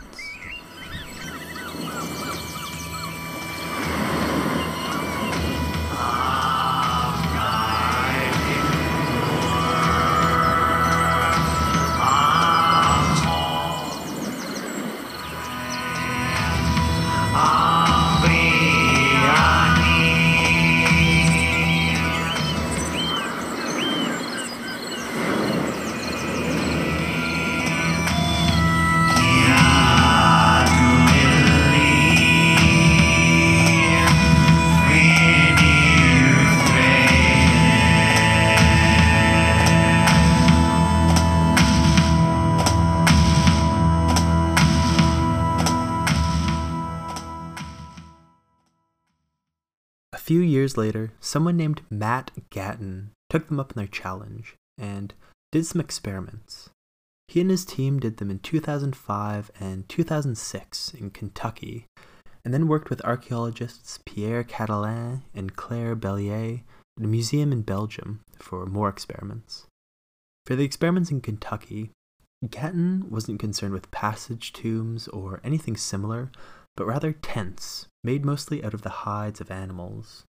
These are similar to tents used in many different cultures. Probably the most well-known ones are the teepees of many indigenous cultures of North America, but hide tents are found elsewhere, like in Asia and Europe, especially in the north, made out of reindeer hide, for example. It seems to me that the colder the place, the more likely it is that a culture would develop a tradition of making tents out of hides, because it's a lot of effort, but also a lot of warmth. This is actually important because the idea is that Paleolithic people dealt with the cold weather of the Ice Age by making similar dwellings. The only evidence we have of Paleolithic dwellings, besides what we talked about at the beginning of this episode, evidence that they lived in rock shelters, rock overhangs, and the mouths of caves, but besides that, the only evidence we have are sites, archaeological sites in the open, where there's things like stones and bones and holes in the ground, perhaps for poles. So the thinking is that these tents were made out of wood and hide and whatever else, all these things that are much less long-lasting than stones and bones. So everything else disintegrated before the invention of archaeology. For his experiments, Matt Gatton took both of these possibilities into account. For his first experiment, he made a sort of half tent out of bison hide and sticks, using a rock overhang for the other half. And for the second experiment, he made a bison hide teepee in the open, reconstructing the presumed Paleolithic dwellings as best as possible. And, surprise, surprise, it worked. The interiors of both were dark enough to allow for camera obscura, and poking a small hole in the hide projected an upside-down image of the outside onto the opposite tent wall. Gatton even brought a horse to the first experiment, making it stand outside, and projected an upside-down image of the horse onto the tent wall. And for the second, he used an actual bison, along with the bison hide tent, and both the bison and the landscape were projected onto the opposite wall. Looking at the photos is, pretty incredible actually. However, there's more. Remember those plaquettes we were talking about, and how recent studies suggest that they may have been portable versions of the animated cave art designed to be placed next to a fire with artwork on it, so the artwork dances in the flickering light. Well, Gatton proposes another idea. And of course, it's always possible that some of the plaquettes were used in one way, some used in another. I mean, prehistory is much longer than history, so, prehistoric people had a lot of time on their hands in aggregate. So, multiple hypotheses for their use can coexist. Similarly, for any other widespread human-made things from prehistory, right? Makes sense to me, at least. Because, again, if it's true that Paleolithic humans were just as human as us, they were also just as imaginative and intelligent and could build something for one use and then similarly imagine multiple other uses, right? Just like the researchers. I feel like that's how a lot of invention works, right? By what's called in biology exaptation.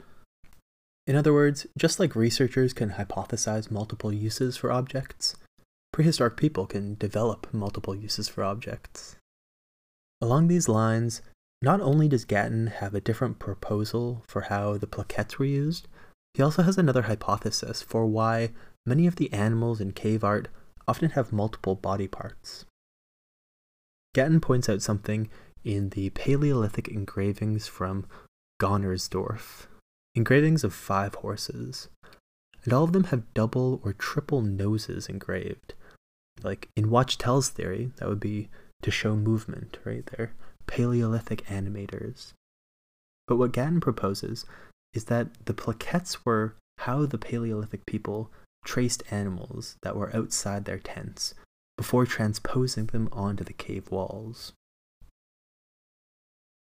Here's how he frames the plaquettes. He says, quote, "In addition to cave art, there's a lesser known aspect of Paleolithic art, artworks on small portable stones and bones called plaquettes, which oftentimes have variously oriented figures of animals piled on top of each other. Since the subject matter is the same on plaquettes as on the cave walls, researchers have felt that there must have been similar usage, but what that usage was remains nebulous. The thing to know is that plaquettes are a parallel art form to cave wall art." Unquote. I'll post an image in the sources, but he's definitely right, at least in this case, about how the animals are piled on top of each other on the plaquettes. The image he shows is more jumbled than any of the cave art I've seen, which is already pretty jumbled and superimposed and stuff.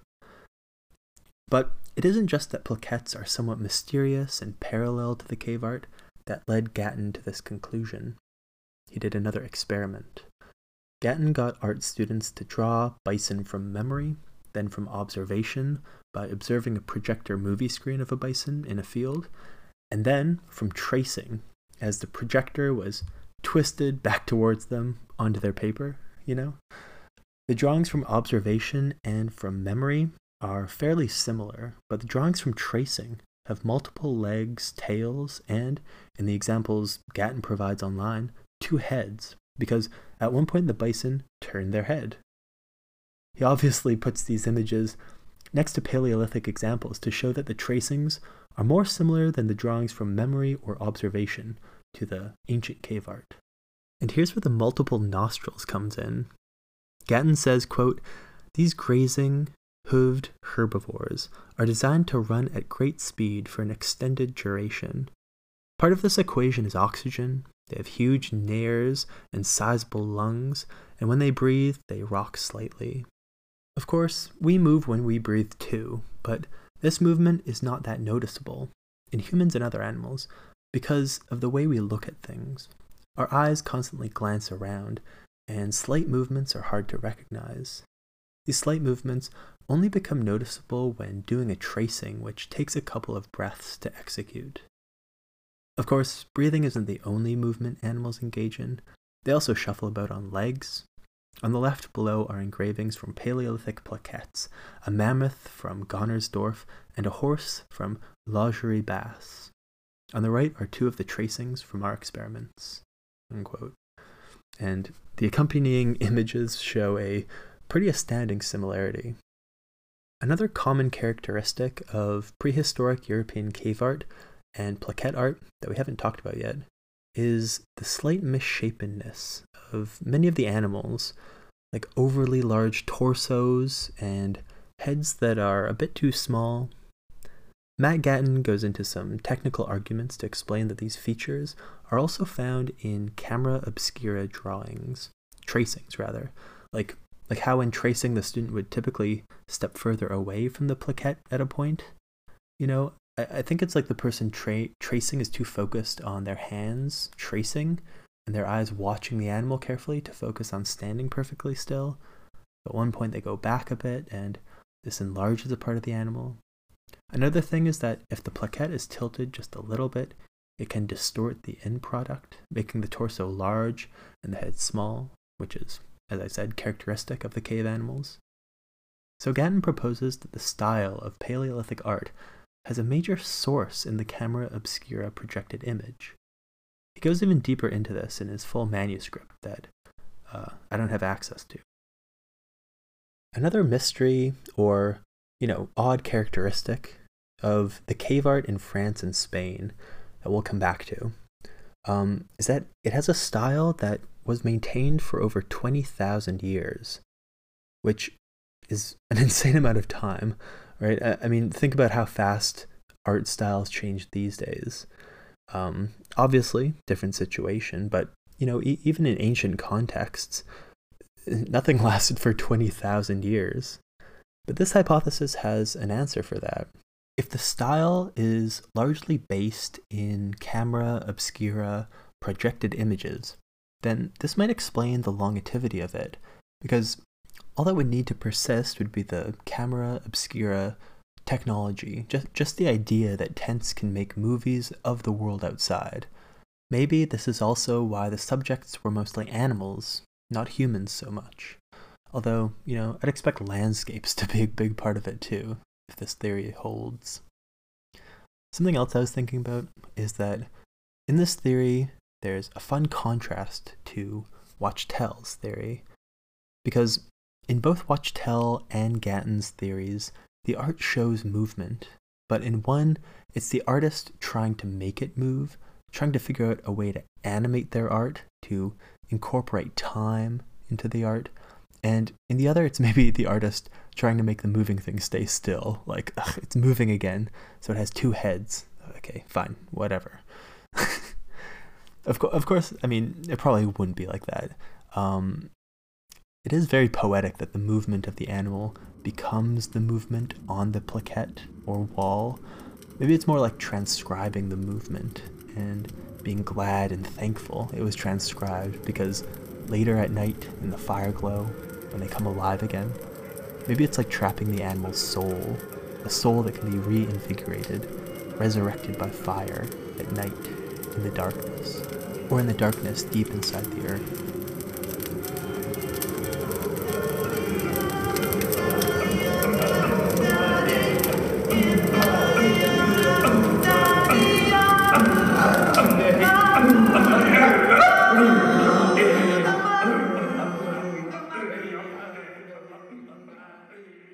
Something interesting is that this Paleolithic art that lasted for 20,000 years ended when the Pleistocene period ended and the Holocene began, around 11,000 years ago. This was the end of the Magdalenian culture. There's art afterwards, of course, but it's quite different. How did the style stay the same for 20,000 years and then all of a sudden change? Well, the Holocene brought warming. Remember, during the Pleistocene, when they were making the Paleolithic cave art, the Ice Age happened. Eric Farr offers two hypotheses explaining this sudden shift, if indeed the inspiration for the Paleolithic cave art was the camera obscura, or it was somehow tied to camera obscura effects. He says this could be because of a change in time spent hunting and habitat, or it could be the result of increasing population density. I'll explain. I'll explain the first one first. Time spent hunting and habitat. So here's how this hypothesis works. During glaciation, animals had migration patterns that one could predict. And it was so cold that you could store meat for a long time in the ice or permafrost or buried in the frozen ground. So In between these migrations, there would be time for art and other activities not necessary for survival. When it was hotter, or it's better to say more temperate, one has to hunt constantly because they don't have either fridges or agriculture yet. Also, the megafauna don't migrate as commonly, like the large creatures they hunt. So you can't predict where they'll be with as much accuracy. It takes longer to hunt in the first place. This led to cultural and artistic changes, according to this narrative. Also, the hot weather might lessen the likelihood of hide tents, instead making shelters out of sticks or whatever, like lessening the likelihood of accidental camera obscura, because you need a pretty dark room for it. It doesn't work in structures with like a whole bunch of holes in it. However, Farr suggests a different hypothesis, which is also interesting but kind of weird. I don't really understand whether this is an alternative explanation for the effects of the Holocene, like a different idea about prehistory in general, or whether it can coexist with what I was just talking about, how more time had to be spent hunting. Like it seems to contradict that or negate it, but Farr says that the temperate climate of the Holocene allowed for more diverse resources, which led to increased population density. He says the archaeological record shows, in general, a shift from small bands to larger villages in this period. How does this relate to art? Well, this is of course largely speculation, but I'm not sure about this, but none of this camera obscura hypothesis stuff mentions its use among traditional, non-industrial societies of today, or in the written record. Like, I'd be curious if anybody knows any mention of it, like maybe an anthropology of Arctic cultures and stuff. But what Farr says is that maybe this increased population density in the beginning of the Holocene, this change from bands to tribes, it created more complex cosmologies and myths and magic and societies, which maybe drew the people away from camera obscura based realism to styles developed to serve the more complex myths, what Stuart Guthrie calls specialized creativity. I mean, if you look at Inuit art, it doesn't seem inspired by camera obscura, and searching Inuit camera obscura on Google doesn't show anything about its traditional use. Yeah. I'm still not super sure about either of these, but, I'm sure you can think up some good counter arguments, like I can, but it's fun to explore the possible as well as the probable. So let's summarize where we've gone so far with this camera obscura hypothesis. There are some tombs aligned with important seasonal sunsets or sunrises. We've gone over ones in Ireland and Great Britain. Then in the 90s, after reconstructing 2 of these passage tombs, a researcher speculated that maybe these were used as camera obscuras, the sun's image projected onto the back of the tomb. A few years later, Matt Gatton did some reconstructions and further theorizing, showing that hide tents or lean-tos can provide images of the outside, upside down, projected, showing that certain features of animals traced by this method match with certain features of European cave art, explaining the use of the plaquette in this way. Of course, just because something could have happened doesn't mean that it did. I don't think I've ever stumbled across a camera obscura in the wild before, personally. But of course, I live in a world where we've conquered representation so much that I have all these images and videos and, from across the world in a little rectangle in my pocket, or in front of my stupid face, or on billboards and bus windows and whatnot, so if I did encounter a camera obscura, I probably wouldn't recognize it, pay attention to it. The world I live in is too fast and loud and full of representations to really notice that kind of thing, unless it's super obvious or a particular circumstance. But Paleolithic people, hiding in their tents during the Ice Age? Gatton thinks it's possible camera obscura projections played a role in the development of art, or religion, or metaphysical thinking, or all of the above. I'll talk about how it relates to the development of art more later, and especially next episode, but it plays a role in religion and metaphysical, spiritual thinking, this reasoning goes, by providing an alternate reality, an animal that's not really there, or an animal outside that is also kind of somewhat inside, an experience that's, as this theory goes, enough to spark the imagination into thinking about other realms. Personally, I'm not really sold on this. Probably death is more of a issue for that sort of thinking. But to get closer to understanding how it may have sparked a spiritual impulse, here's how Gatton describes the Paleolithic experience of seeing a camera obscura image. He says, quote, "Herds of prehistoric beasts stir as dawn breaks over the stepplands. At the edge of the field, a family of early humans slumbers in a crude animal hide tent. A girl wakes first. She feels the warmth and comfort of thick fur blankets as the scent of charcoal drifts from the hearth. Fading into consciousness, she sees bison floating around on the ceiling, on the walls, on the floor, on herself. She tries to touch the bison, but they are without physical substance. Awed, scared, she wakes the others." Unquote.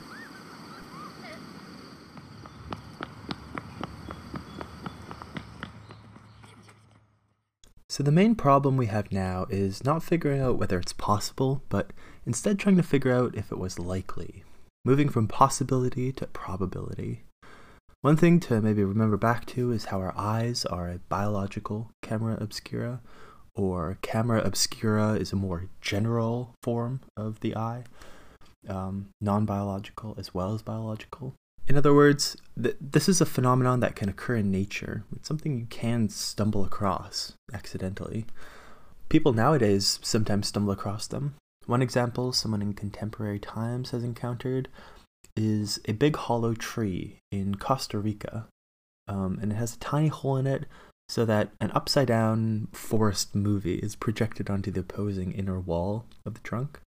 To try to get a rough estimate on how likely it is that camera obscura effects were witnessed by prehistoric people, Matt Gatton and Leah Carrion did statistical modeling. They were trying to figure out the likelihood of Paleolithic people coming across accidental camera obscura in their hide tents, from which, of course, the effect could be recreated purposefully. I'm not going to go over the specifics of how they got this number. It involved Bayesianism and a computer program called TreeAge Pro 2011, and it's complicated, so I'll put the link in the sources if you're interested. But what this one statistical modeling study found was that the probability of a Paleolithic person witnessing a camera obscura effect was a 1 to 8% chance per day, which means that the expected amount of times they would see it in a year is between 4 and 29 times. Obviously, this sort of thing really depends on what you take the variables to be. And I mean, it seems like a whole lot of stuff, right? A whole lot of guesses and assumptions and stuff. They got the result spanning from a 1% chance to an 8% chance of seeing one in a given day, because they modeled different conditions, like the chances differ depending on weather, depending on the type of dwelling they were living in, and not just the type, but how wide the field of view was in front of the dwelling, whether the dwelling has a hole in it, how large the hole in the dwelling was. Can't be too large, right? But I feel like there are, just a ton more variables, right? All this seems to rest upon a lot of assumptions. But it's still very cool to look at, I think, because when they extrapolated this probability, combining the probability of seeing a camera obscura effect in a given day with the amount of years that prehistoric humans existed and estimates of the human population throughout those years, they found that throughout all of prehistory, camera obscura images are likely to have been observed between 54.8 billion to 4.38 trillion times. So even if Gatton and Carrion are assuming it's more common than it was by a lot, even if they're overlooking other variables or resting upon tenuous assumptions or whatever, that number is incredibly large, right? The effect still may have been meaningful, even if they're way too liberal. If prehistoric people only observed it hundreds of millions of times, there could have been times that they pay close attention to it, figure out how it works, use it for representational art. And of course, if they're correct, that's crazy. 54.8 billion to 4.38 trillion times. So, you can think what you want about that. However, I should say, it's not like I've analyzed their analysis and found it lacking or fanciful. They do take conservative estimates on a lot of things. So with all this in mind, let's go back to Ronnie Scott and those passage tombs in Ireland and Wales and Scotland. Because Scott and others didn't just hang out, kick up their feet, crack open a cold one after those studies in the 90s. They kept on investigating this, and other archaeologists noted their studies and investigated themselves. Ronnie Scott says, quote, "Megalithic chambered cairns were among the first substantial monuments to be constructed in Europe. They had an unprecedented visual impact upon the landscape, and in recent years there's been increasing interest in the potential for their inner spaces to generate immersive, multisensory experiences. These phenomena are striking to witness in the present day. In the Neolithic, such intense, multisensory events might have transformed passage tombs into places where people engaged with spectacular and otherworldly experiences." Unquote. In the years since his first experiments at Balnuron of Clava in Scotland, Ronnie Scott had done work in Cueen Hill, Wydeford Hill, Fincoy Hill, the Dwarfy Stane, and the Grey Cairns of Campster in the north of Scotland, and in northern Wales a passage tomb aligned with the midsummer sunrise. It's called Bryn Celli Dhu and was constructed in 3000 BCE. Scott reconstructed it, but also blocked off the entrance with fabric and a hide, unlike the 1990s experiments, to see if a camera obscura effect could be attained. He reports, quote, "On July 1st, 2014, at 4 a.m., just before sunrise, an opaque sheet of fabric was handheld in place where the passage opens into the chamber. This blocked all light except for that passing through a single aperture, 1 centimeter in diameter, projecting an inverted color image of the dawn sky and silhouetted trees upon the stone at the rear of the chamber, a focal distance of 2.9 meters. The image was not finely focused, but its contents became increasingly distinct as the sun brightened, with the rising sun appearing as a bright disk of white light. The fixed aperture was relocated along the passage to see how this impacted upon the size of the projection. Towards the passage entrance, the image size increased but became increasingly dim and indistinct." Unquote. The following year, on the 8th of July in 2015, Ronnie Scott returned, and, quote, "A cowhide punctured with an aperture of 3 centimeters was located at the outer entrance to the passage as it survives in the present day, a focal length of 8 meters to the rear chamber wall. This projected a solar disk 10 centimeters in diameter. This dazzling image of the sun could be manipulated, including an illusion where it appears to be held in the palm of a hand. Looking back along the passage, dust particles revealed a beam of light traveling the length of the monument, and this would be further enhanced by water vapor or smoke." Unquote. Super cool. In the 1990s experiments we went over, the only possibility mentioned was a projected image of the sun, but here the landscape is projected, as well as the sun. This is the case for other tombs too. The passage tomb of Cueen in northern Scotland, overlooking a bay, was also reconstructed by Scott, more experimental archaeology. Many human and dog bones were found here, 8 human skulls and 24 dog skulls. Similarly, a camera obscura effect was achieved, although on the back wall it was a bit blurry. Holding something up closer to the hole to act as a screen for the projection made the image clearer. This worked with, anything from animal skin, but also human bodies.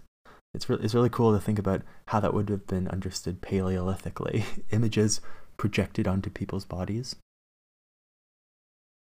Another cool thing about this cairn is that, as I mentioned, it overlooks a bay. It's on a hill, but across the way is another hill, also with another cairn on it. It wasn't mentioned how that one's aligned. I'd be curious to know. But anyways, since the cairn opposite is part of this image that's projected upside down on the inside of this cairn, Cueen, Scott says that maybe this was deeply meaningful in some way. He speculates, quote, "There may also be a reference to the sphere of everyday life, as the low ground overlooked by Cueen Hill is the setting for the settlement of Stonehall." Unquote. Stonehall was the settlement that they lived in, below the tomb, not on the hill. Scott also here mentions something obvious, but perhaps something that should be underlined.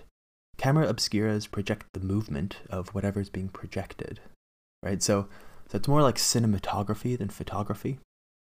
So Scott paid attention to this while at QEan and noticed that the projected image contains sun and cloud which moved together, as well as birds when they were in the frame. And the team figured out that if people stood in a particular spot, an image of their figure would be projected. So maybe the Neolithic people also played around with this.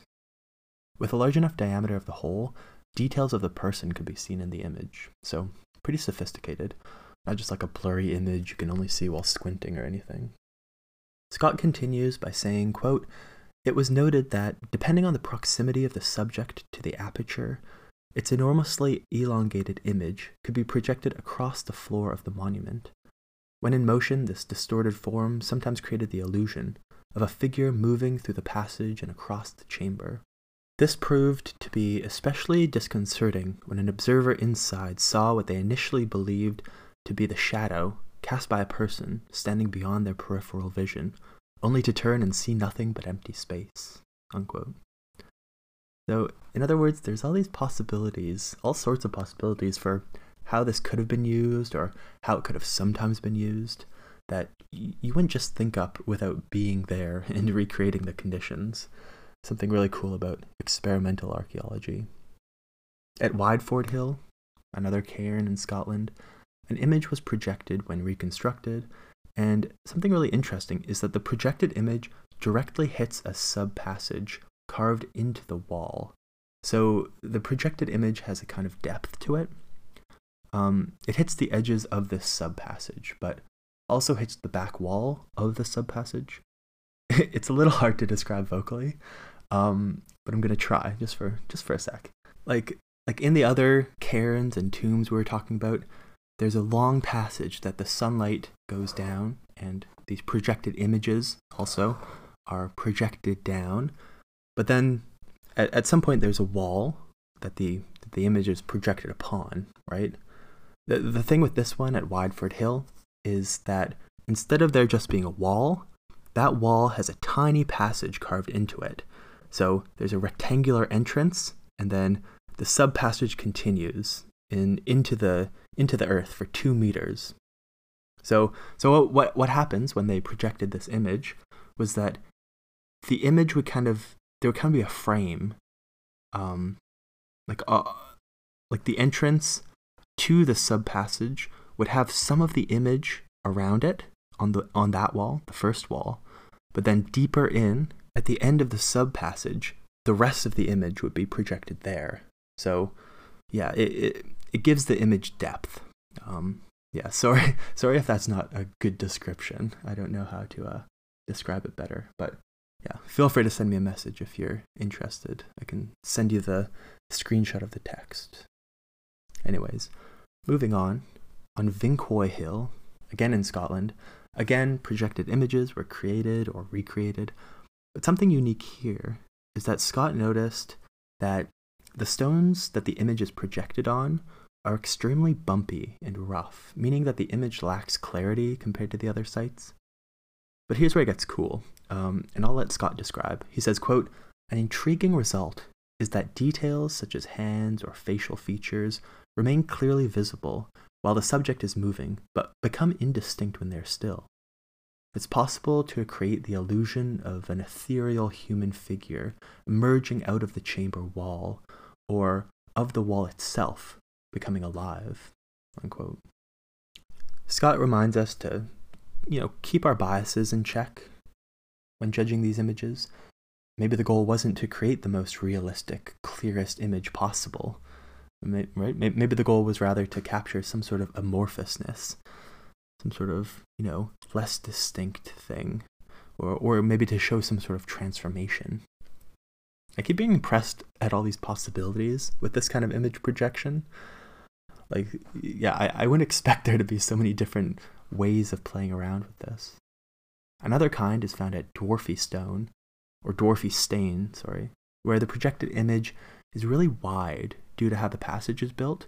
It's shorter, that's one thing. This wide image of the outside landscape is like a panorama that gets projected inside, which is super cool.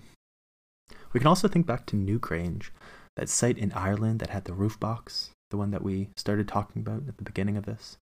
Maybe the roof box was for the camera obscura effect.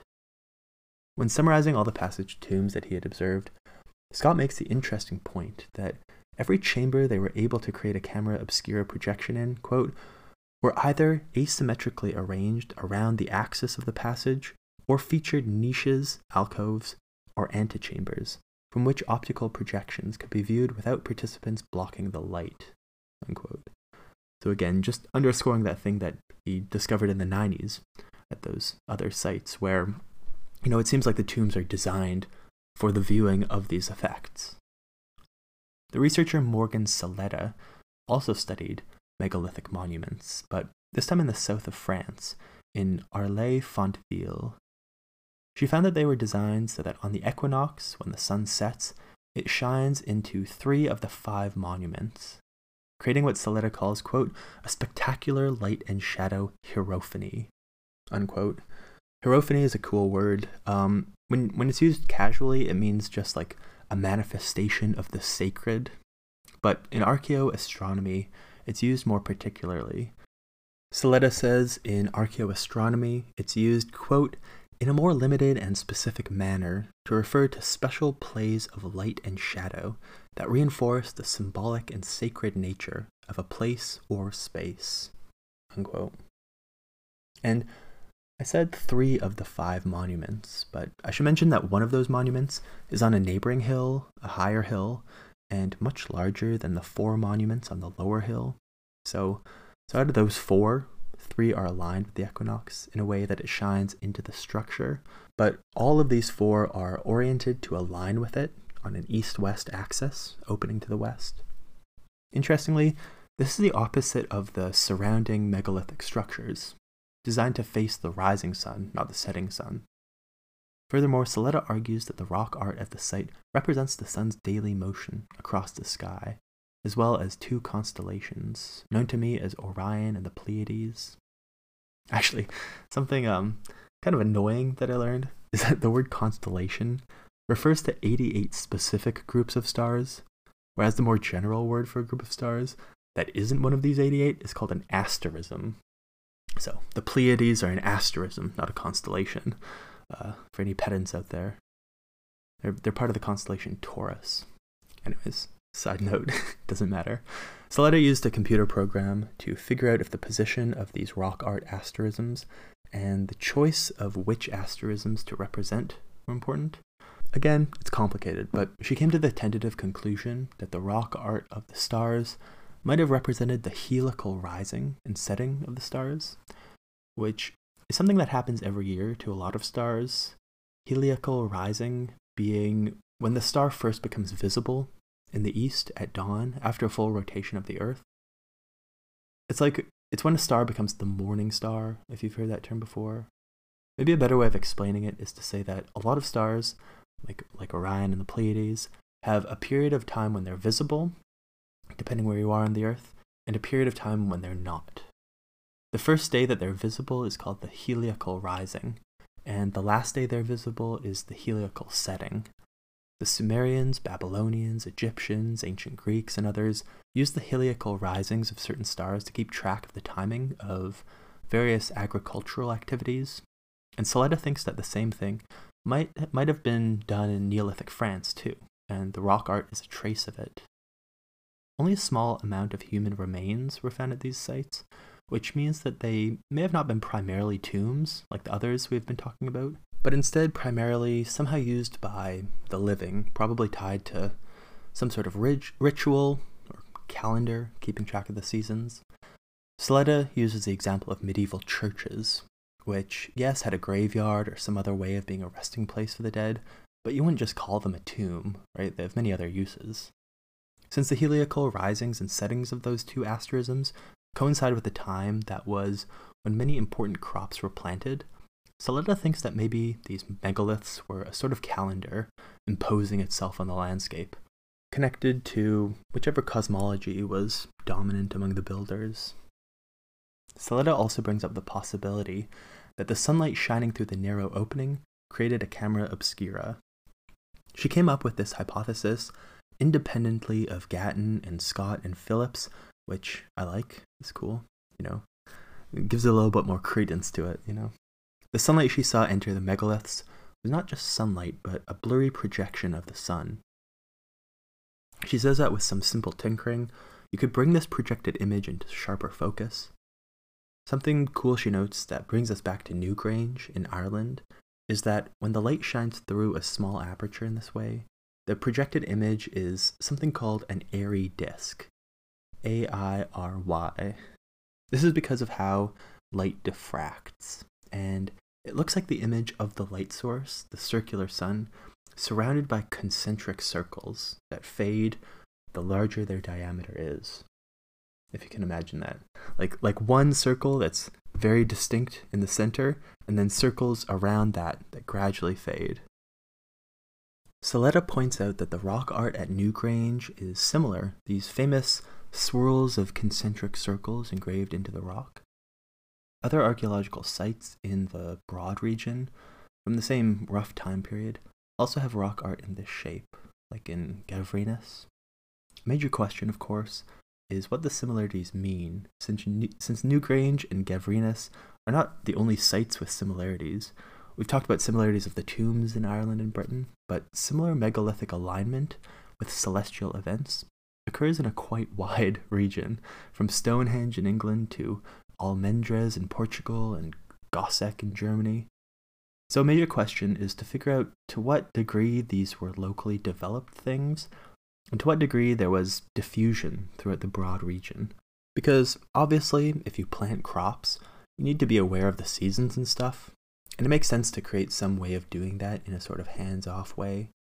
Like once the megalith is built, you just need to wait for the sun to be projected inside, and for certain stars to be, to heliacally rise and set.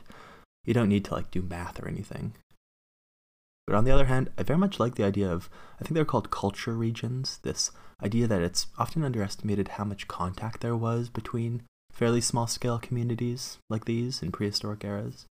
Humans are very social and curious creatures a lot of the time, so presumably in the thousands of years of the Neolithic, there were lots of people who traveled around, who got to know their distant neighbors and stuff, or just people who, loved walking around, who were wayward.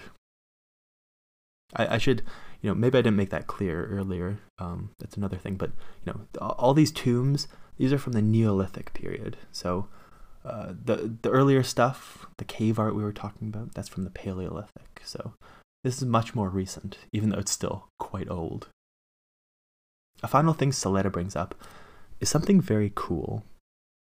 In quite a lot of the non-modern and non-Abrahamic cultures, certain celestial bodies or events are seen as beings or gods or persons or, whatever the best translation out of those cultures is, something that's tricky. If this was true in the society that built these megaliths, something that seems extremely possible, then this projection of the sun is even deeper than we originally figured.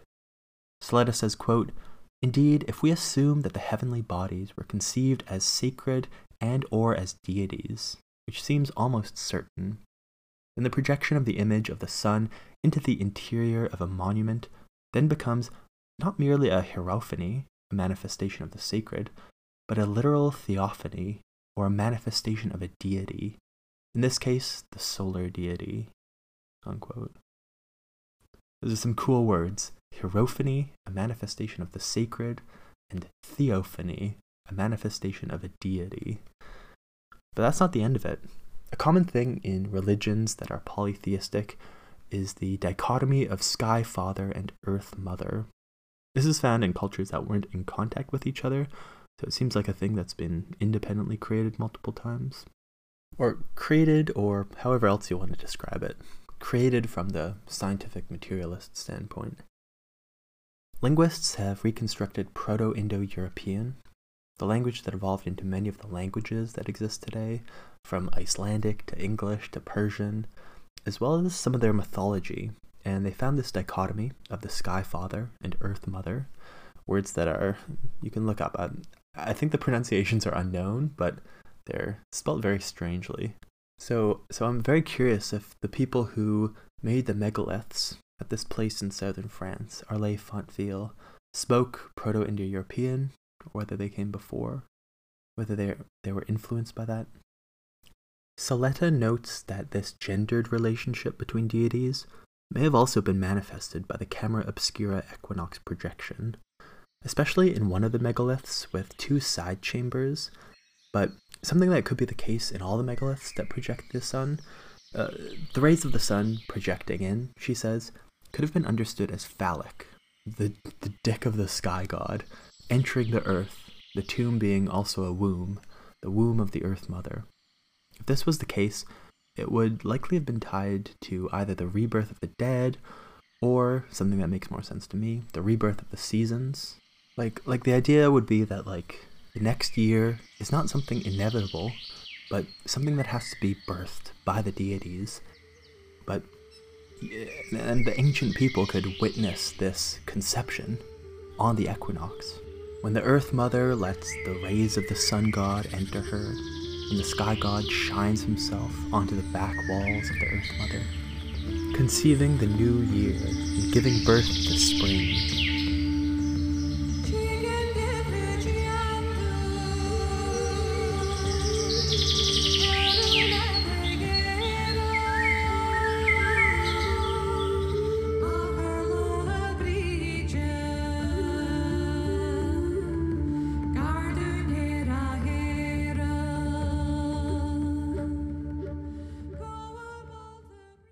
We can connect these camera obscura studies to a broader subfield in archaeology, besides archaeoastronomy, called archaeooptics, which focuses on prehistoric people and how they experienced light, how they used light.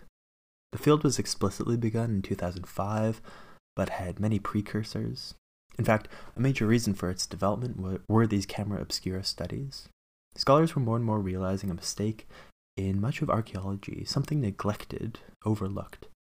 We associate the clear, definite, static light of electricity and museums and universities and libraries with being objective, right? Because obviously it's better to look at an artifact in clear light rather than light that's constantly battling shadows, but that's a big part of the Paleolithic experience of seeing. So this has led to archaeologists overlooking light when reasoning about archaeological evidence, historically, but in the last decade and a half or so, there's been increased focus on rectifying this. One other thing to mention is that historically, even when archaeologists brought light into the analysis, there were certain areas that predominated, or that, it wasn't evenly spread out. Like how light relates to religious experiences is a big one. Like it's been studied a lot, in other words, before archaeooptics was developed. So it's fun. We've looked at archaeoastronomy, but there's archaeooptics too.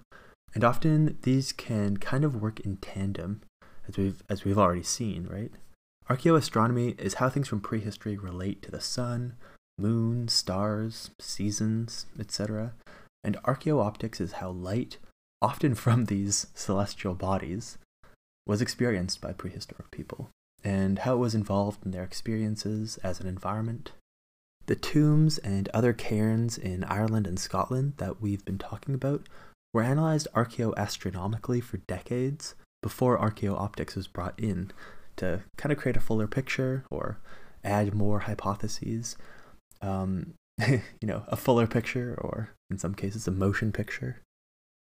It's really fascinating to think about light and prehistory at the same time, because obviously light is kind of a complicated thing, at least more complicated than it might appear when you just talk about it without thinking about it. Tim Ingold says, quote, "Light is an energetic ray, a beam, the illumination of surfaces, an atmosphere. It's the shining of the sun, the moon, and the stars. It's a flickering flame, a lamp or torch, the glowing embers of a fire. It's whiteness, or a spectrum of color. It's a release from darkness, an enlivening of the spirit, divine presence, the power of reason. Indeed, light can be all of these things, but only because, as we pass from one thing to another, we continually shift the grounds of definition. Light has no stable ontological foundation, not because in the present state of knowledge we cannot say for certain what it is, but because what it is depends on where we are coming from." Unquote. Light is like a chameleon, not really because it feels the need to transform, but rather because it's so central to our lives, so foundational, that different experiences and interpretations and definitions of it are arrived at in different circumstances. The definition of light and how light is approached are very different for the physicist and the cinematographer, for example. For the cave painter, different forms of light interact together.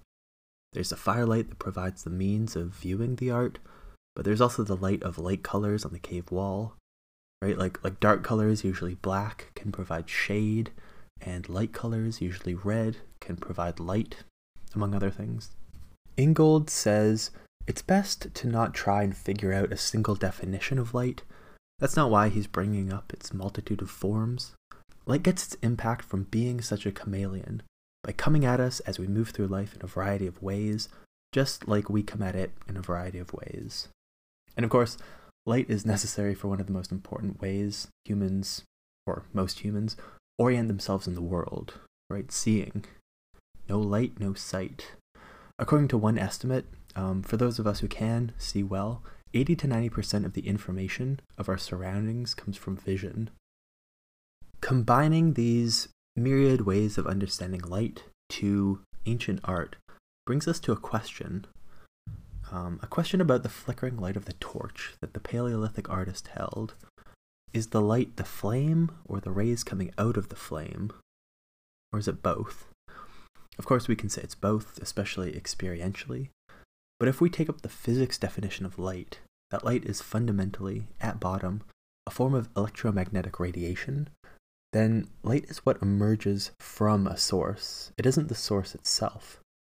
It's the electromagnetic radiation radiating from the torch, not the flickering flame itself on the torch. Taking up the physicist's view of light also means that we never see light. Light is what enables us to see, but we don't see light itself. Also, according to this definition of light, light never flickers.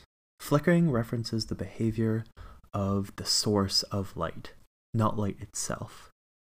The flame of the prehistoric torch flickers due to the movement of the person holding it, as well as the flame heating the air around it, causing atmospheric currents. Yet another thing the physics definition of light tells us is that when the Paleolithic artist walks slowly down the cave holding the torch, causing illumination to crawl along the cave wall beside him, the light itself isn't moving at this pace. The source of light is moving at this slow, meandering, walking pace, but the light itself is traveling at the speed of light, very fast. So, in other words, we can see how the physics definition of light usually isn't the most useful thing when talking about cave art or art in general. The flickering, the slow-moving illumination crawling along the walls, these are the things that are important when understanding how Paleolithic humans experienced the cave art. A lot of archaeooptics is concerned with what the physicists would call the effects of light, not light itself. Obviously, I'll continue to call it light for convenience, but also because light has multiple definitions, as we've gone over. But we should pause in this dichotomy between the physicist's understanding of light and the artist's understanding of light, because it is interesting. The former sees light as separate from the things we see, while the latter sees it as part of the things we see. The painter isn't trying to capture things in their painting, but rather how things appear to us by manipulating different colors of paint on a surface. So of course the painter's definition of light is largely what the physicist would call the effects of light. Anyways, back to Ingold. He says, quote, "They work, of course, with a palette of colors, but colors for them are not just variations along a spectrum, but material ingredients squeezed from a tube, which can be mixed to form the distinctive luster of the composition. This luster is the light of the painting. For makers of stained glass, too, light and color enter materially into their compositions, which would be literally lackluster without them. Likewise, the gold-encrusted icon, an object of ritual devotion, would lose its luster without the light that causes it to glitter.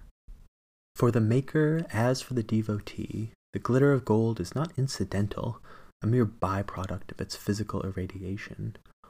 It is immanent to the thing itself and a manifestation of its power.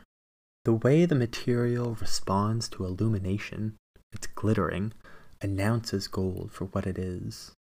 Light, in short, is constitutive of the material itself. Another example is traditional Japanese lacquer ware, which was made to be seen in dim candlelight, its burnished surfaces glowing in the shadows. Placed in a museum case, under the glare of spotlights, it would lose its allure. Is the real thing, then, the wear by candlelight or under the illumination of the display? No condition of illumination is innocent. The painting, the stained glass window, the icon, and the lacquer ware will look quite different under different conditions. But do these appearances offer partial views of a given reality? Or demonstrate that the reality itself is fluid and fickle, ever-changing with the light? Unquote. It's a really cool question to ponder, isn't it? I love the similar one, would God see color? What Ingold is asking is light part of things, or does the variety of light mean that things don't have a stable appearance?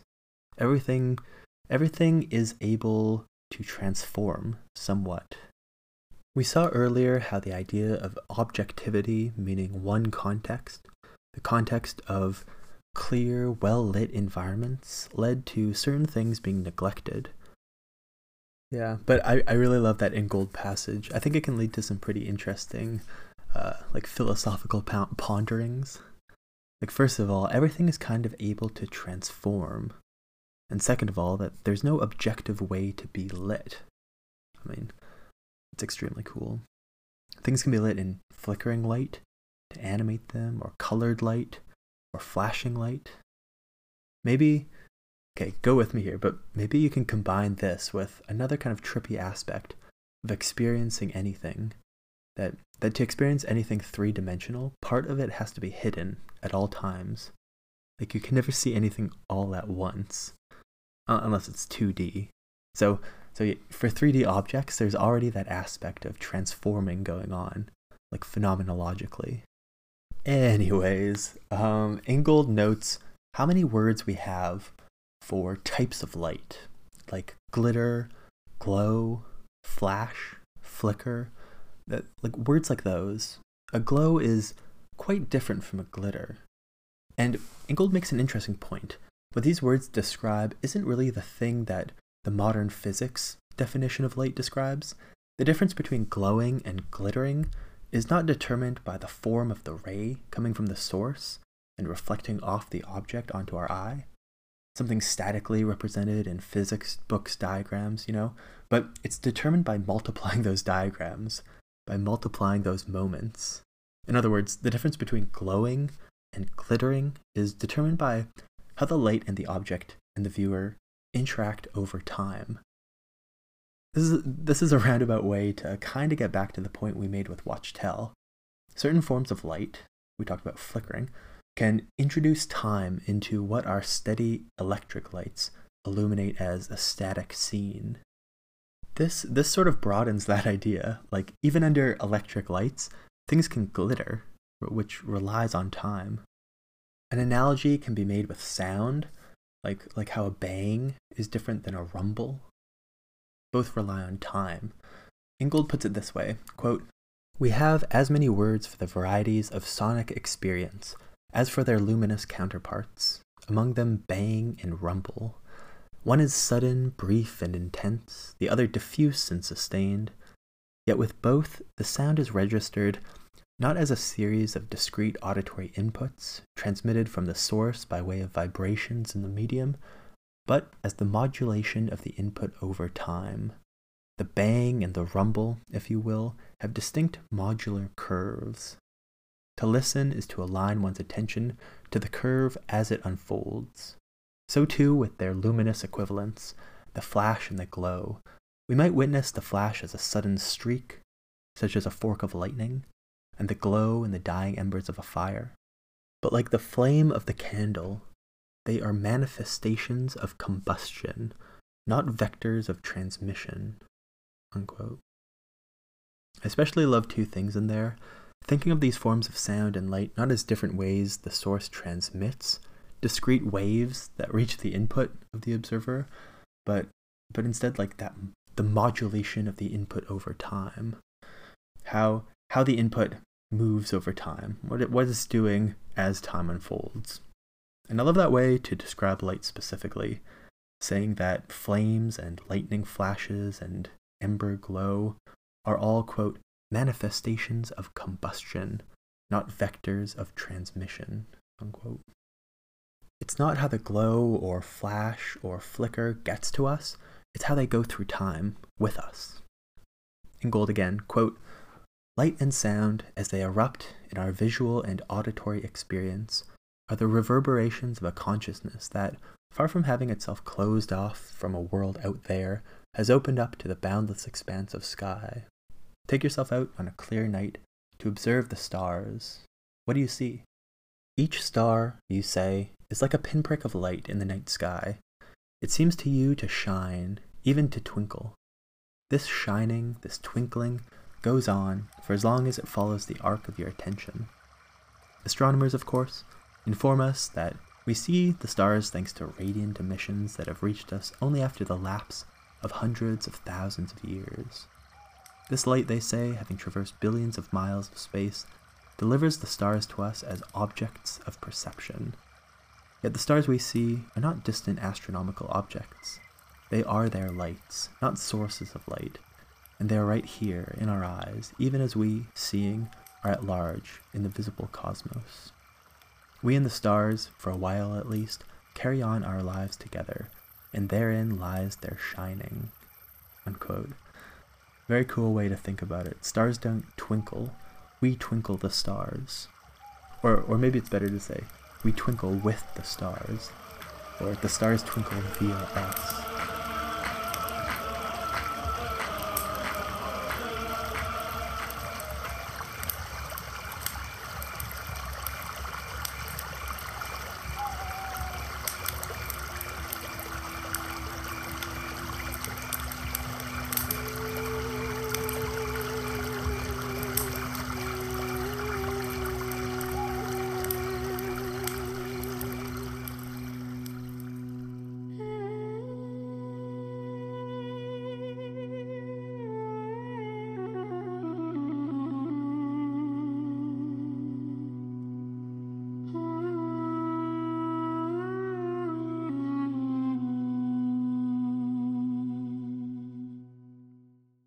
Ingold also talks about flames specifically, and he makes a point that's easy to figure out. It makes very obvious logical sense, but it's something regarding the history of technology and light that I've never thought about before. But it's so obvious. Ingold specifically talks about medieval people, but this would definitely be the case for Paleolithic people as well. Pretty much any, non-modern cultures or cultures before the 19th century. In other times and cultures than my own and probably yours, this very technological society where electricity provides light and heat, in those societies flames were a much more common source for both light and heat. So often your heat and light comes from flames on Earth or flames on the sun. Ingold says that for medieval people, and I'd assume others, quote, light and combustion were inseparable, unquote. Just think about how that would change your relationship to light, right? It's always tied to fire.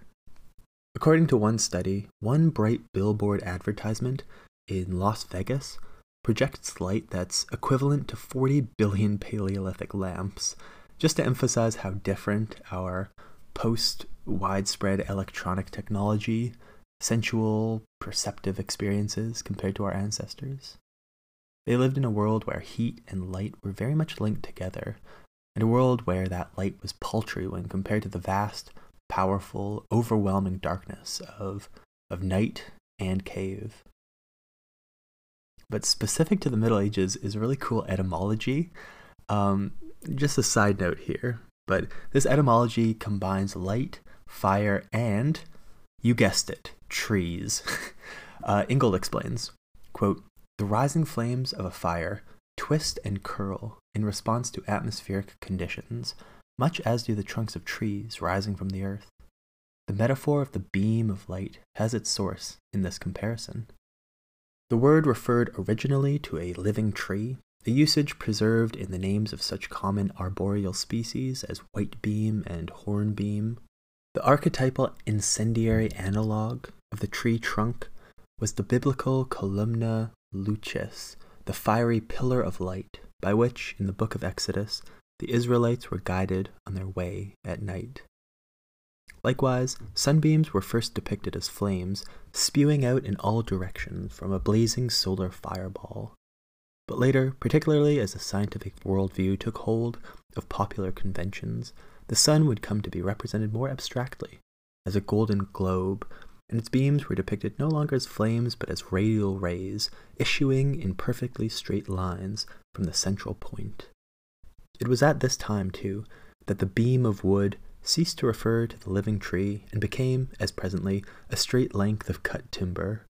The flames were extinguished, the timber felled, the light dematerialized. The world was straightened out, geometricized. Yet the sun still shines as trees still grow. Perhaps that's why such a gulf has opened in modernity between light's physics and its phenomenology, and why we remain so unsure of what we really mean by it. Unquote. How cool is that? I never expected trees to be related to light etymologically. Something else cool about the Middle Ages in Europe is how, according to Ingold, they had a different relationship with shadow, too. Shadow is another thing tied up with light. Same with darkness. I guess shadow is a subset of darkness. Or maybe it's part of the play between light and dark. Ingold makes the point that darkness is like light in that it's hard to pin down, partly, obviously, because the definition of dark we choose to go with is dependent on the definition of light. The easy definition is that darkness is an absence of light. Taking up the physics definition of light as electromagnetic radiation means that darkness is an absence of this radiation. But this is insufficient when talking about the phenomenology of the dark, when examining our experiences with it.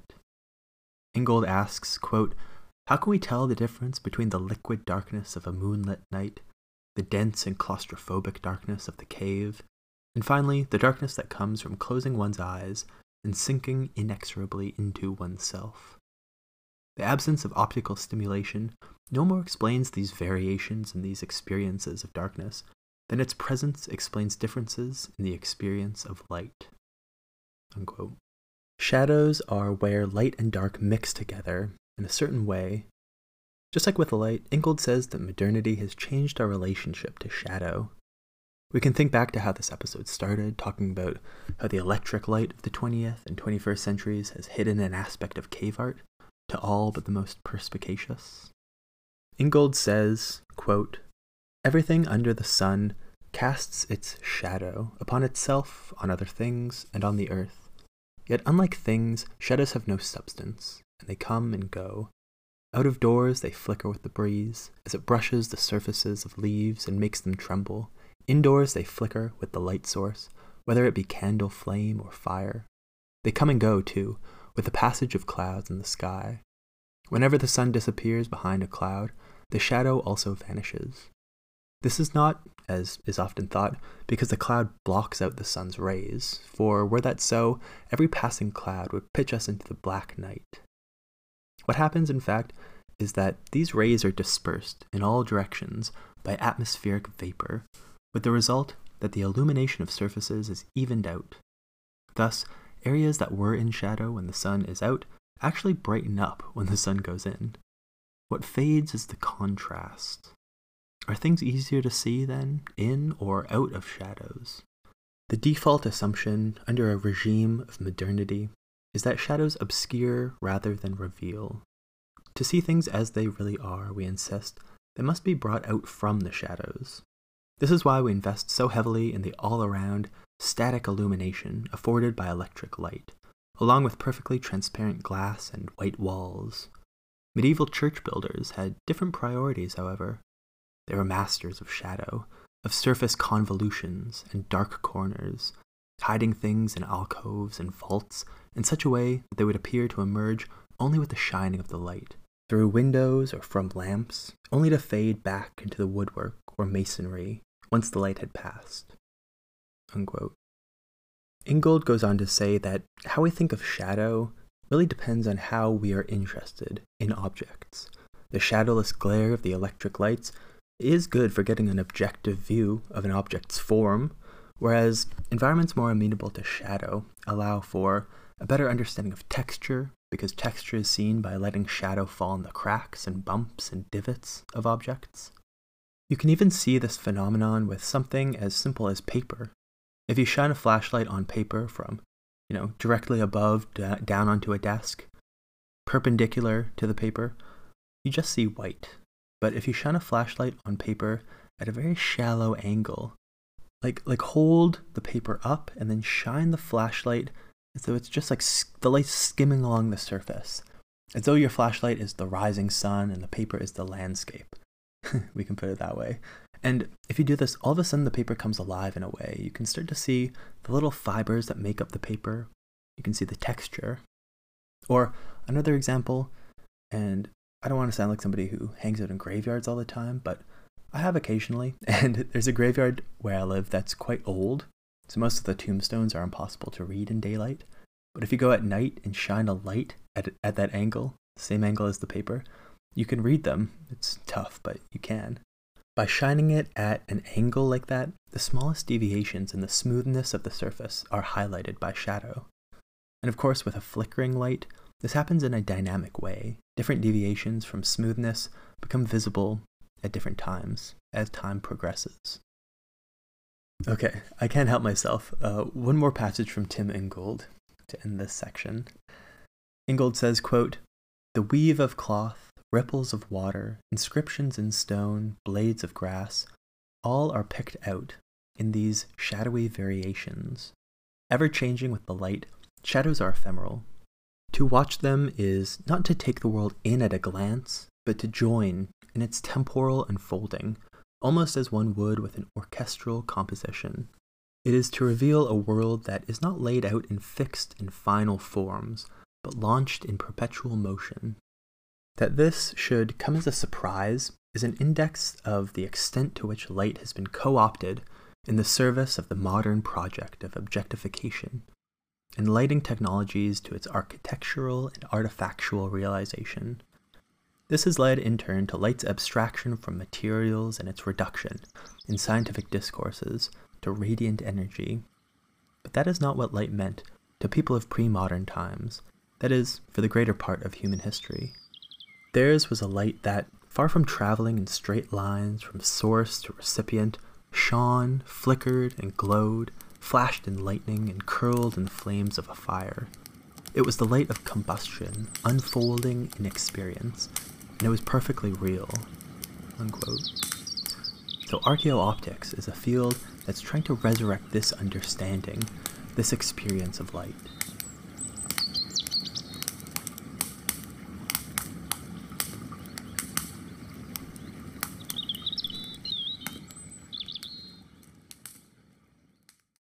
And archaeooptics is especially important for archaeologists because a big part of the development of humans is the development of controlled fire, something that seems to have begun in the Paleolithic. Something some of these archaeooptic researchers point out is that a lot of scholarly attention has been paid to certain aspects of the invention of fire, but the focus on light has usually been neglected. Like, a lot of it focuses on the ability to cook food, the ability to have consistent warmth, especially how this was involved in the spread of humans to colder regions of the earth, stuff like that. They say that less study has focused on this new form of light, even though some really cool things can be uncovered when one does so. For example, an anthropologist named Pauline Weisner recently studied the of southern Africa, called Bushmen also, and how their conversations differed quite considerably whether they were talking in the daytime or in the night around the fire. You might expect that the development of controlled fire would simply extend the day, right? But Weisner found that conversations in the day were primarily about productive, economic matters, or stuff like gossip having to do with social organization, like, oh my god, I think so-and-so's gonna marry, or why is he living with his aunt and not his parents, stuff like that. But around the fire, the discussion involved, quote, stories and ceremonies, relating instead to the wider functioning of social institutions and to the role of imagination in meta-societal organization, unquote. Of course, this is just one study, but some suggest from this that fireside gatherings, along with the mixture of imagination and shadows, must have played a big role in creating more complex social relations, more complex theories about reality and mind, more complex products of human imagination, all that good stuff. Symbolic capacity is a good way to talk about this in a general way, and a certain level of symbolic capacity is seen to be the defining characteristic of humanity compared to other apes, to some.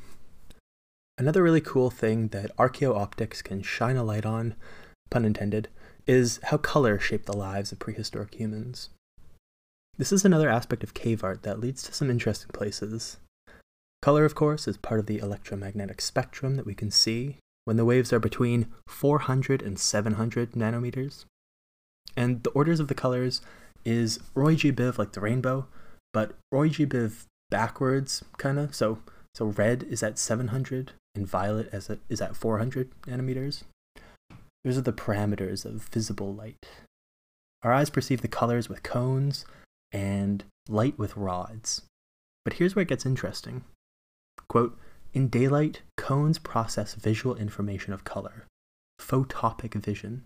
As light levels fail, rods combine with cones, mesopic vision. And the ability to detect colors begins to fail. And with darkness, we can only obtain visual information from rods, scotopic vision, at which point it is impossible to discern color, unquote. In other words, color becomes harder to see the less light there is. And researchers have grouped this into kind of 3 forms of vision. One with just cones, looking at all the colors. One where cones and rods are combined and colors are a bit harder to see. And one where it's just rods, and color is completely out of the picture. You can only see light. Dim lighting changes our experience of color, and caves are the ultimate dimly lit experience. It turns out that in dim lighting, when our rods and cones combine, we see warmer colors like orange and yellow, and especially red, so much so that some have described the experience of viewing cave art in the way that Paleolithic people do, as red shifted. Biased in favor of red. In a paper, Paul Petit, Stephanie Lelushenko, and Takashi Sakamoto suggested this might be one reason why red ochre is used so often in Paleolithic artistic contexts. They say, quote, processed red ochre is known from prehistoric contexts across the world, and its use can be traced back at least 100,000 years before present. For example, in Blombos Cave in South Africa. And 71 pieces of utilized red ochre were discovered in Kafsa Cave, Israel, dating to around 92,000 years before present. Use of the pigment has also been reported for Neanderthals, and perhaps for earlier hominins, unquote. The part about Neanderthals is cool. We share with them the ability to create artificial light, to extend the day as one wished. They use fire too, in other words. But anyways, this brings up an interesting question. Why is red and black the most common colors used in rock art across the world? Is it just because materials to make those colors are easier to access, or is there a deeper reason?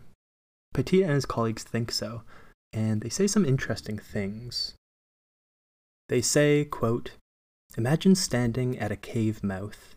A bright sun and a blue sky lights the green tundra, yet before you, a path disappears into the darkness of the deep cave. The stone lamp in your hand is already lit, but its light is insignificant under the sun. As you walk into the cave, the sunlight gradually fades, the darkness becomes thicker and begins to surround you. The radiation of the lamp slowly becomes pronounced. Its flickering illumination casts moving shadows on the cave walls. Every single step takes you towards the world of red and black, separating you from the multicolored quotidian world. Now, you can see your surroundings only ambiguously. While your eyes have yet to adapt to the dark, you still remember the bright rays, vivid colors, and geometric certainties of the outside. As you look back, you recognize the decreasing sunlight, the darkness swallowing it up like the onset of the night. Unquote. I think this is extremely cool, and we can think back a few hours now to when I was talking about how, maybe caves are a sort of creation of a new space, fully in 4D, in a new way, right? It's also a new space with a different color scheme than outside, typically. Something that, it's obvious, but pointing it out in this way, I think is really cool. Petit et al. Continue, saying, quote, "The artificial light available to Paleolithic explorers create in caves a world of red and black, colors shared by much of the surviving art pigments, provided by iron oxides, red, and manganese oxides and charcoal, black. Less frequently, yellow, a mixture of geothite and clay, and brown or purple, a mixture of hematite of ferrous oxide and manganese, were used. Blue and green are absent. It is possible that this red base, dichromatic vision influenced Paleolithic cave visitors, perhaps providing an artistic inspiration. The integration of visible, red, and invisible, black, areas into cave art forms its dominant structure. Cave art is an art of red, light, and black, darkness." Unquote. They, like others in this episode, also emphasized that the art of the deep caves and the whole environment was always lit by flickering light, and therefore was never static, never still, always moving. These are the two primary characteristics of cave art lighting, in their view, always in motion and always dim, causing this red shift. Due to these two factors, they say that we shouldn't view cave art as an attempt to reconstruct the world, but rather a space of its own, like what we were talking about earlier, that takes, quote, as its base the shifting perception of an unusual red-black based space, in which two-dimensionality and three-dimensionality blurred, as darkness and shadow graded into visible cave walls and art. In short, darkness itself forms the landscape context of cave art, unquote. I like that, but I would say four-dimensional, if you remember from earlier. The fact that cave art lighting was so different from the lighting of the day means that we should see the cave as another world, a world in which you can't recreate the world of the above ground, the world of daylight. And again, we come back to that question. If art was the same whether it was done above the ground or deep within the cave, then why would you want to go deep into a treacherous cave, over this hard to access terrain and narrow passages and stuff, if you could do the same thing above ground? Maybe it makes more sense to view this very sensually different world as a different world. Beyond the perpetual dynamism and the red shifting, there are other things that make it distinct, like the fact that the lamps are so feeble that you can't see that far in front of you, meaning you don't really have that sense of distance that vision usually provides. The darkness is sort of pressing in from all around, even quite close to you. Even some of the cave paintings, some of the most famous ones, are too large to be seen all at once by a reconstruction of a Paleolithic lamp. Like some are like 4 meters long on the cave wall, something that the photos of them don't often relay to the viewer. This adds another aspect to how prehistoric people experienced the light in the caves. If some of the figures on the walls couldn't be seen all at once with one lamp, they would slowly emerge and then fade back into darkness as one walked alongside the cave walls. Well, that's one option, but there's also evidence that sometimes lamps would be placed along the cave at particularly important places. Important either artistically or navigationally. A little bit ago, I quoted Petit, Lalushko, and Sakamoto saying, quote, "It is possible that this red base, dichromatic, two-color, vision influenced Paleolithic cave visitors, perhaps providing an artistic inspiration. The integration of visible, red, and invisible, black areas into cave art forms its dominant structure. Cave art is an art of red, light, and black, darkness." Unquote. However, there's one other possibility that the authors raise that kind of cuts against this idea of the cave being a different world, a different space, because it's so different to the world above ground. Because there is one experience that we all have of redness, of a red-shifted environment.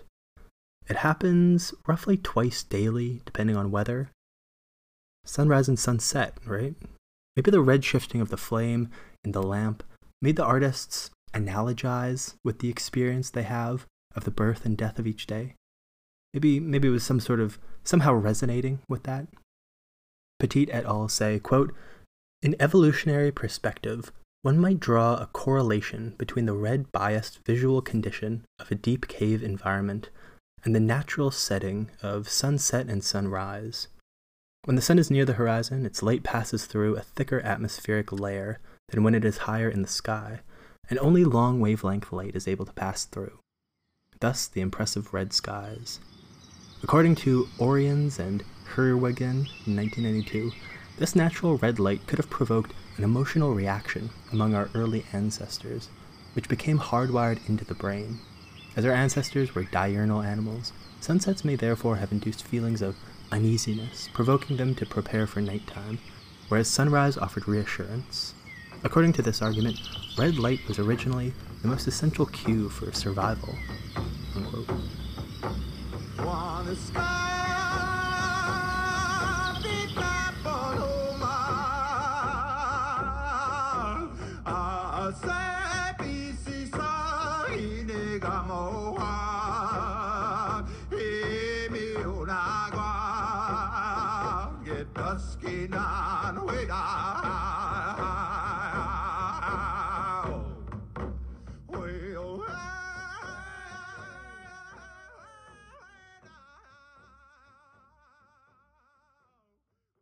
So I think that's really cool, and something I haven't thought about before when thinking about like natural things that all humans in all times have to experience, right? Like we often think about stuff like day and night and the moon and the sun and stars, stuff like that, but people don't usually include the redness at the start and end of most days. Well, I guess not everywhere has sunrises and sunsets most days. There are places that are very cloudy, or places that are circumpolar.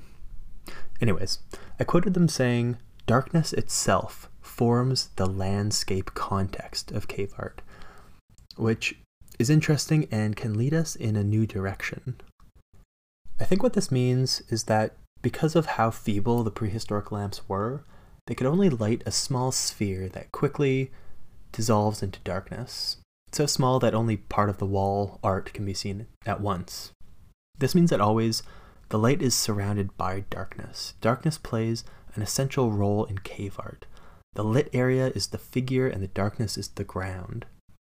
And there is a growing amount of work analyzing the prehistoric experience of darkness. In a paper called Darkness and the Imagination, the Role of Environment in the Development of Spiritual Beliefs, Holly Moyes and her co-authors hypothesized that darkness played a key role in the development of spiritual and magical thinking. Because, they say, darkness can spark the imagination and transcendental thinking that it seems like spiritual beliefs spring from the scientific materialist perspective at least. The question Moyes et al. Ask specifically is whether human reaction to light and its absence is completely culturally mediated, or whether there are some universalities. They conclude the latter. Seasonal affective disorder is a widely known thing that seems to back up that hypothesis, right? People get full-on depressed from like a seasonal lack of light. I wonder if that's a universal thing. Like, do the Inuit have seasonal affective disorder? Like when darkness is literally just night for like months. But what Moyes et al. Are saying, they're not saying that human reactions to light are completely universal and don't vary at all with culture, of course, but what they're trying to figure out is if darkness provides a similar enough experience among all humans to be a common denominator for the development of spiritual beliefs. Ethnography shows us that often dark and poorly lit environments are the ones chosen for rituals and magic and meditation. Quote, "When we view ritual cave use from a global perspective over time, a number of patterns emerge. Caves are associated with netherworlds, the dead, fertility, and the emergence of primordial humans. David Lewis Williams and his colleagues have argued for years that art painted or engraved onto cave walls directly relates to shamanic trance, transformation, and otherworldly imagery. Caves are often associated with rain and rain-making, and many cultures consider them to be oracles or places of great power. Today we often think of caves as pilgrimage places associated with the major world religions, but indigenous people and local communities the world over continue to practice ritual traditions rooted in the deep past." Unquote. Of course, caves are often used throughout the world as burial locations as well. Moyes et al. Wonder if the sensory deprivation provided in the natural world, only by caves really, both darkness and silence, could have been causally involved in the birth of spiritual beliefs. For a definition of spiritual beliefs, they focus on the otherworldly aspects of spirituality. They follow an interesting observation by a scholar named Pascal Boyer, who said that, quote, "The best and most widely accepted spiritual concepts have structures that violate some ontological categories or expectations about the world, but preserve others," unquote, which is interesting, although super abstract. And he admits that it's hard to figure out which ones will be violated and which ones will be preserved. But I think it's cool to think about it like that, because, obviously violating every ontological category and expectation from the world would lead to meaninglessness, but not violating any wouldn't be religious, really. It's interesting. Anyways, the point is that from the scientific materialist perspective, you need something that sparks this leap in imagination, the imaginative capacity to violate ontological categories and expectations. In fact, many people point to imagination as the thing, or one of the main things that sets humans apart from the other animals.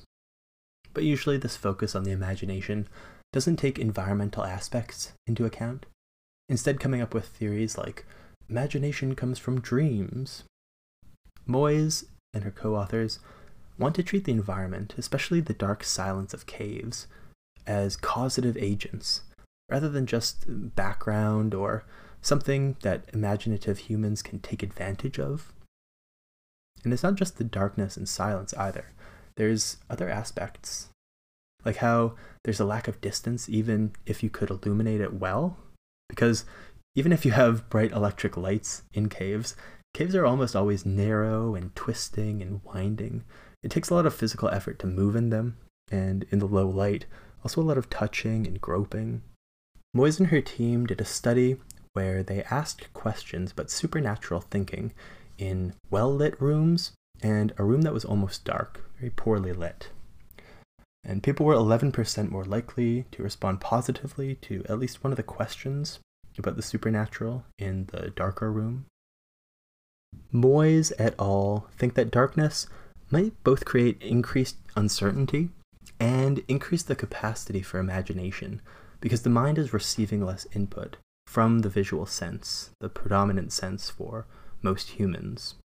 They cite many studies about how sensory deprivation, as well as social isolation, cause hallucinations, something that seems pretty cross-cultural and transhistorical, at least from the available data. As far back as 1760, with the naturalist Charles Bonnet, have scientists been studying this.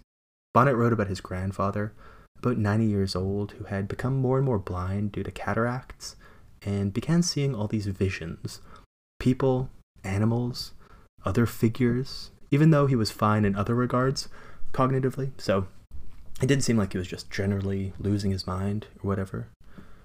This effect became known as Charles Bonnet syndrome. Kind of rude. He should have named it after his grandpa, in my opinion. But anyways, that's the first instance, but there's tons of further studies about this sort of thing, along with reports from people who were in very, very uniform, very boring, monotonous environments, like people lost at sea, for example. In other words, environments that had very little novel visual input. Another big thing that spurred scientific investigation into this was when prisoners of war were kept in isolated spaces and also saw hallucinations, and maybe even were brainwashed by these techniques, according to some. So obviously, militaries began pumping money into studies about this sort of thing to see exactly what could be done with this. Moyes et al. Say about these studies that, quote, despite variable results based on set, preconceived notions, setting, and methodology, there is agreement that effects of sensory deprivation cause changes in perception due to events in the visual cortex, which may include hallucination, a variety of visual imagery, and show deficiencies in visual motor coordination, changes in size and shape constancies, color perception, apparent movement, loss of accuracy in tactual, spatial, and time orientation, and a variety of other changes, unquote. They're going into all these studies and stuff just to back up their hypothesis that the peculiarities of caves compared to other natural environments, the lack of visual stimulation and stuff, could have been involved in the spark that led to religious thinking among humans. Moyes and her colleagues continue, saying, quote, the physical properties of caves, particularly darkness, influence psychological responses, including perceptions, cognitions, emotions, and behaviors. Common experiences and meanings lead to similar use of cave dark zones as sacred or ritual spaces that may in turn function as venues for intentional semiotic communications with or about the supernatural. Thus, our experiment supports the hypothesis that cave dark zones provide an affordance for magical or supernatural thinking and action. The concept of affordance was introduced by the perceptual psychologist J.J. Gibson in 1977 to refer to the fact that objects and environments afford certain human actions depending on a mutual fit between the objective properties of the objects or environments and the physical capabilities of the person. For example, a rock provides an affordance for sitting to the degree that it is a solid, flattish object of the right height and width for a human body. An opening in a canyon provides an affordance, as does an entry into a cave, to the degree that it is high and wide enough for human bodies, and it can be visually identified by eyes that pick up electromagnetic radiation in the proper portion of the spectrum. Caves offer humans an environment that is morphologically complex and without light. They often do not allow upright posture or easy locomotion, leading readily to spatial disorientation. The dark zones of caves do not provide good affordances for human habitation, but they do offer good affordances for hiding, for ritual, and for experiencing alternate mental states of reality. They offer a shadowy and unusual environment that's different from the surface world, an environment that inspires mystery or flights of the imagination. Montello and Moyes in 2012 call this transcendental affordance, which refers to the numinous properties that caves provide, unquote.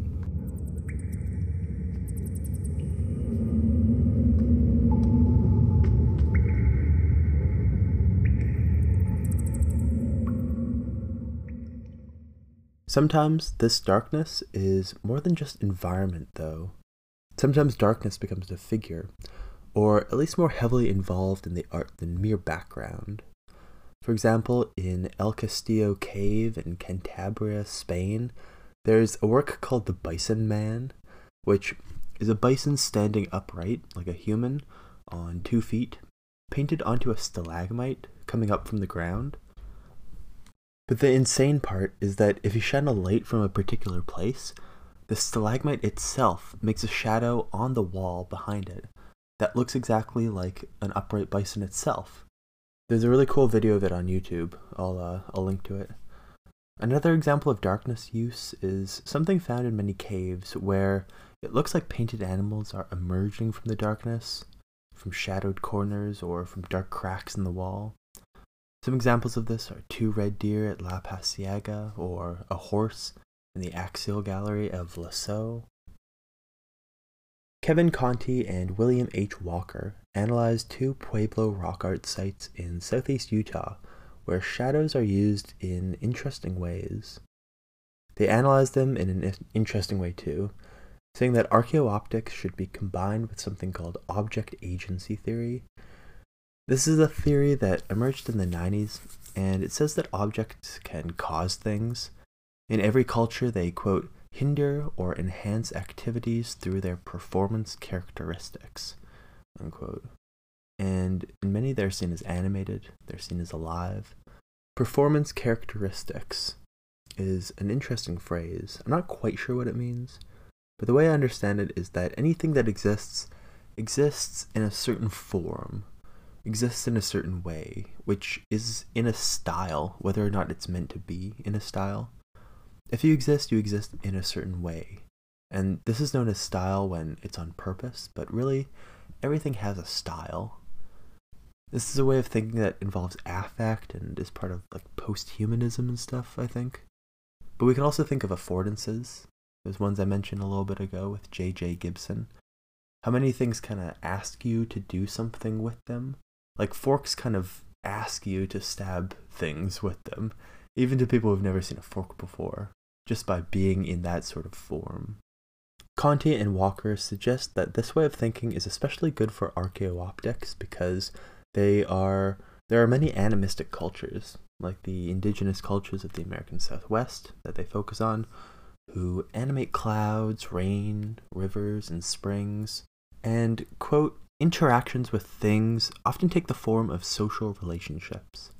Land, tools, and animals have names and histories and are treated more like persons or beings rather than inanimate objects, or in the case of animals and plants, natural resources, unquote.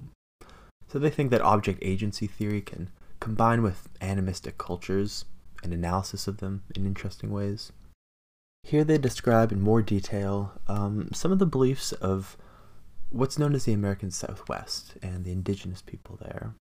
They say, quote, in the ethnographically known American Southwest, a wide range of social relationships occur between human and non-human beings such as Katsina spirits, personified forces of nature, sun, moon, winds, animals, birds, bears, snakes, and ancestral cultural heroes such as the spider grandmother and the war twins. In the mythology of various Pueblo cultures, there's a series of divine beings who contributed to the creation of the world, including guiding people up to the present world from 3 worlds below this one. The warrior twins are 2 brothers that figure prominently in these oral histories by forming canyons, springs, lakes, rivers, mountains, and other features. Some of these events are memorialized as when they turned monsters into stone outcrops. The warrior twins also introduced the people to farming, helped to create the organization of plant and animal lives, and encouraged people to settle in villages and establish their kinship and ceremonial organization. Katsinas are generalized ancestors. They contain the soul stuff of past Hopis, but no specific person is associated with a particular Katsina. Katsina spirits live half of the year in the world below this one, returning early in the new year before the planting season, and leaving at the end of the summer, when the annual summer rains come. Their essence can take many forms, most commonly moist things, such as clouds, rain, mist, or snow. However, they can enter the village when manifested by a Katsina initiate, who wears an elaborately constructed costume that includes a Katsina mask and various kilts, sashes, leggings, moccasins, and rattles. Each piece contributes its animate power and facilitates the transformation. As Descola notes, the underlying animate essence found in these different non-human beings allows them to communicate with each other and people, and in this case they work together to create a Katsina. The animate power of the human dancer, his mask, and parts of his clothing, e.g. mineral and plant dyes, cottonwood, Douglas fir, water reeds, woven cotton, maize stalks, gourds, copper bells, turtle shell, deerskin, rabbit fur, fox fur, coyote fur, bird feathers, form a machine of sorts that transforms a person into an ancestor, that dances and sings for the community, Other southwestern spiritual forces can inhabit rocks and rock art images, and communicate with people through sympathetic magic in a living landscape of non-human beings. Unquote. So the Pueblo peoples believe in Katsina spirits, these generalized ancestors, and these ancestors can often inhabit rocks and rock art. It's really cool. In the traditions of the people of the American Southwest, sometimes particular rock formations are beings with souls and intention that were made when the world was made. Sometimes animals were carved into the rock, and the spirits of the real animals would enter the images. Sometimes stones shaped like war clubs contain the spirits of warriors from the past. Sometimes rocks are carved in a particular way to release spiritual power. Sometimes rocks are chipped off into small pieces and worn as protective amulets. It seems like rocks are a big part of the culture there, in other words. And based on the pictures of Utah I've seen, that makes sense. Makes a lot of sense. In the rock art sites that Conti and Walker analyzed, they found some really cool things. At one site, at a certain time of day, light enters, shining onto a wall that has a human-like figure and a few unclear figures drawn on it. And gradually, this light gets larger and larger until it covers the rock art, and it looks very much like a bear. This is clearest right before spring and fall equinoxes. Conti and Walker call it a spirit bear, and say that the cave was probably related to the Pueblo twin war gods. At the cave, there's also a large human-like face carved into the wall. They say, quote, "In Pueblo oral traditions and ritual practices, there's a convergence between warfare, the twin war gods, and bears," unquote. Nearby, there's another performance, this time not light but shadow, a shadow on a boulder that slowly transforms into a bear. Also nearby is a petroglyph of a bear paw, associated with warfare and rain, which, at a certain time of day, is touched by the tip of what Conti and Walker call a light dagger. You know, like a light shaped like a blade, if you can imagine that. They talk more about the importance of the bear in Pueblo societies, saying, quote, "Pueblo bear societies use power associated with bears to heal illnesses and combat witchcraft. Bears are believed to be human ancestors whose power can be petitioned for curative purposes. At Zuni, shamans who can call the bear can reunite with their bear ancestors after death. The Hopi believe that direct communication with a live bear is not possible, but do say they can communicate with the dead bear's spirit through prayer. Zuni and Karasin bear doctors claim to access power, allowing them to turn into bears.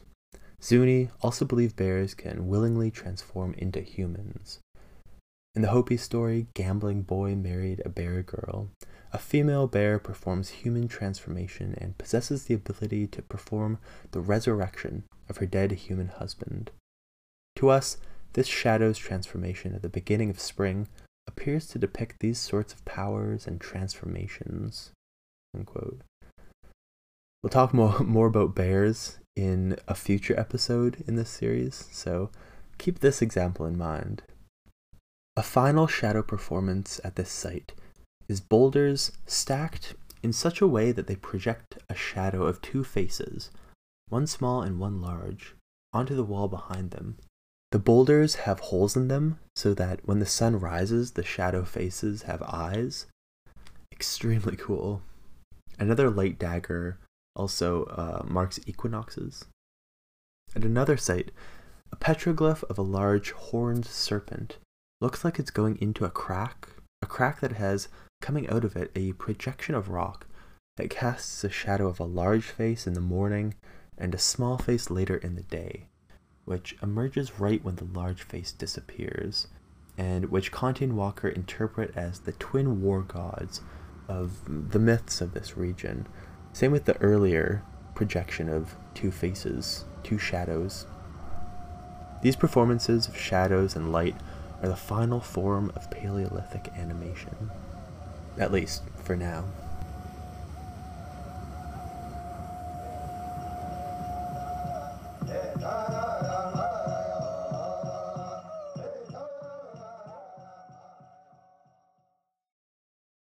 I want to end by returning to Mark Azema, but first we have to talk about one of the most famous sites of cave art in the world. On the 18th of December, 1994, Jean-Marie Chauvet, Elliot Brunel Deschamps, and Christian Hilaire were exploring caves in the Ardèche Valley in southern France. They felt breeze coming out of some rubble, so they moved the stones to create a passage through, and Deschamps went in. After 30 or so feet, he found himself on a ledge overlooking a chamber. They went to their car and came back with a ladder to descend into the chamber. They were amazed to find paintings of animals like a mammoth and a rhinoceros, handprints, dots. They went further in and found themselves face to face with the skull of a cave bear, positioned on a rock, what some call an altar. Deeper still, they find lion heads.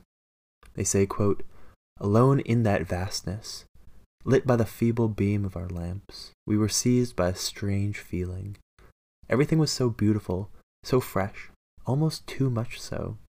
Time was abolished, as if the tens of thousands of years that separated us from the producers of these paintings no longer existed. It seemed as if they had just created these masterpieces.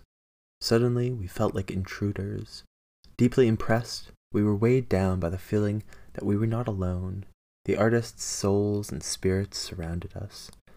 We thought we could feel their presence. We were disturbing them." Unquote. They found that the cave extends 400 meters into the hillside, and found that humans weren't the only ones who had been inside throughout the many centuries. Cave bears had hibernated there. You can see their scratch marks on the cave walls and ground. Maybe another form of cave art. Their skulls, like the ones the cavers encountered, and other bones are found in the cave, along with some ibex and wolf bones. And, of course, there are paintings and engravings on the walls, most commonly depicting lions, mammoths, and rhinoceroses.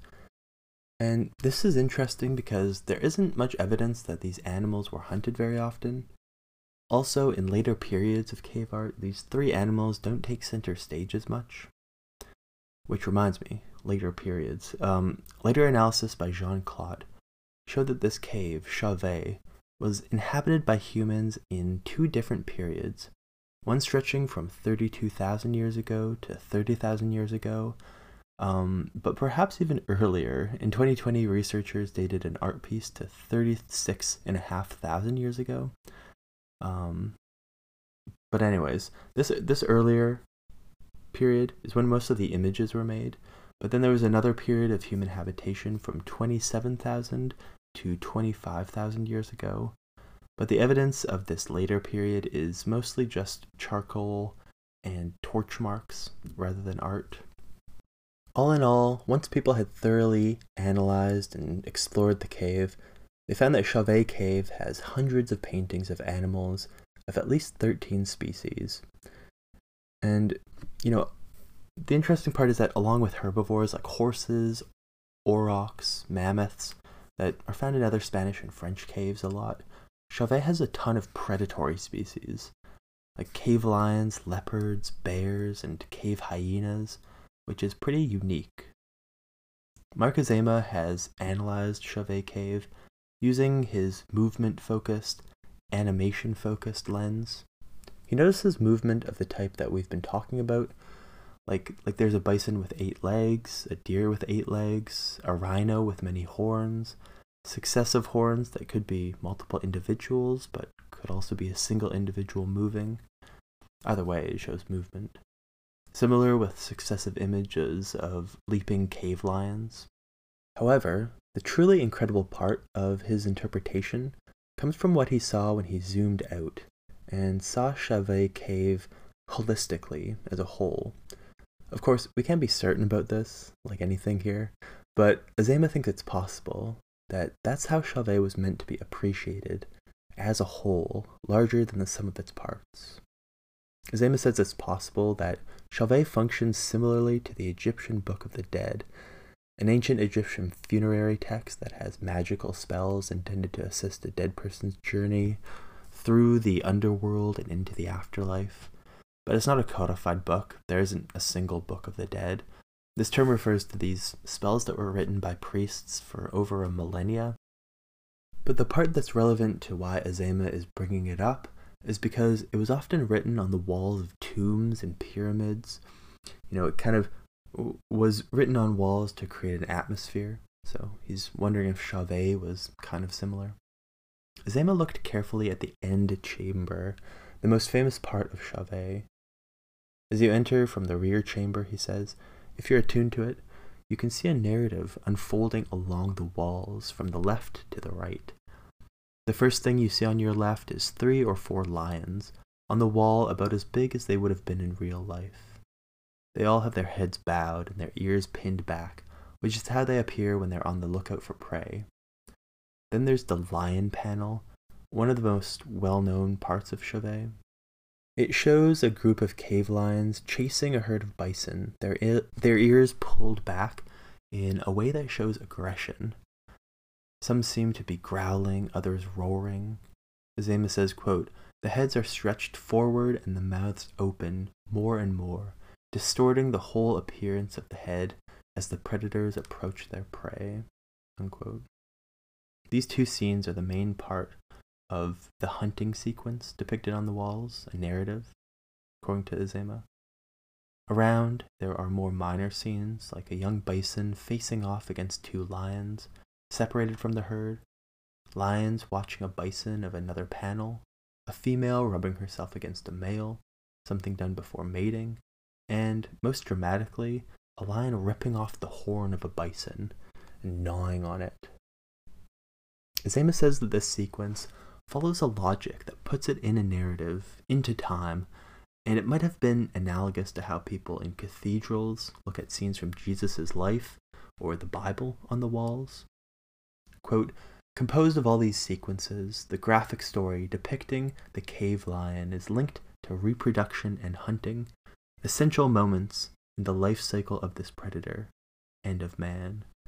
The very symbol of life would be expressed through the presence of females, obvious signs of fertility present near the lions, unquote. Combined with flickering firelight, shamanic hallucinations, chanting, drumming, and other forms of rhythm and music, the first movie theater might have been built over 30,000 years ago. And it might have been holy, a place where the animals the prehistoric people encountered every day, the animals they lived with and against, were miraculously brought back to life.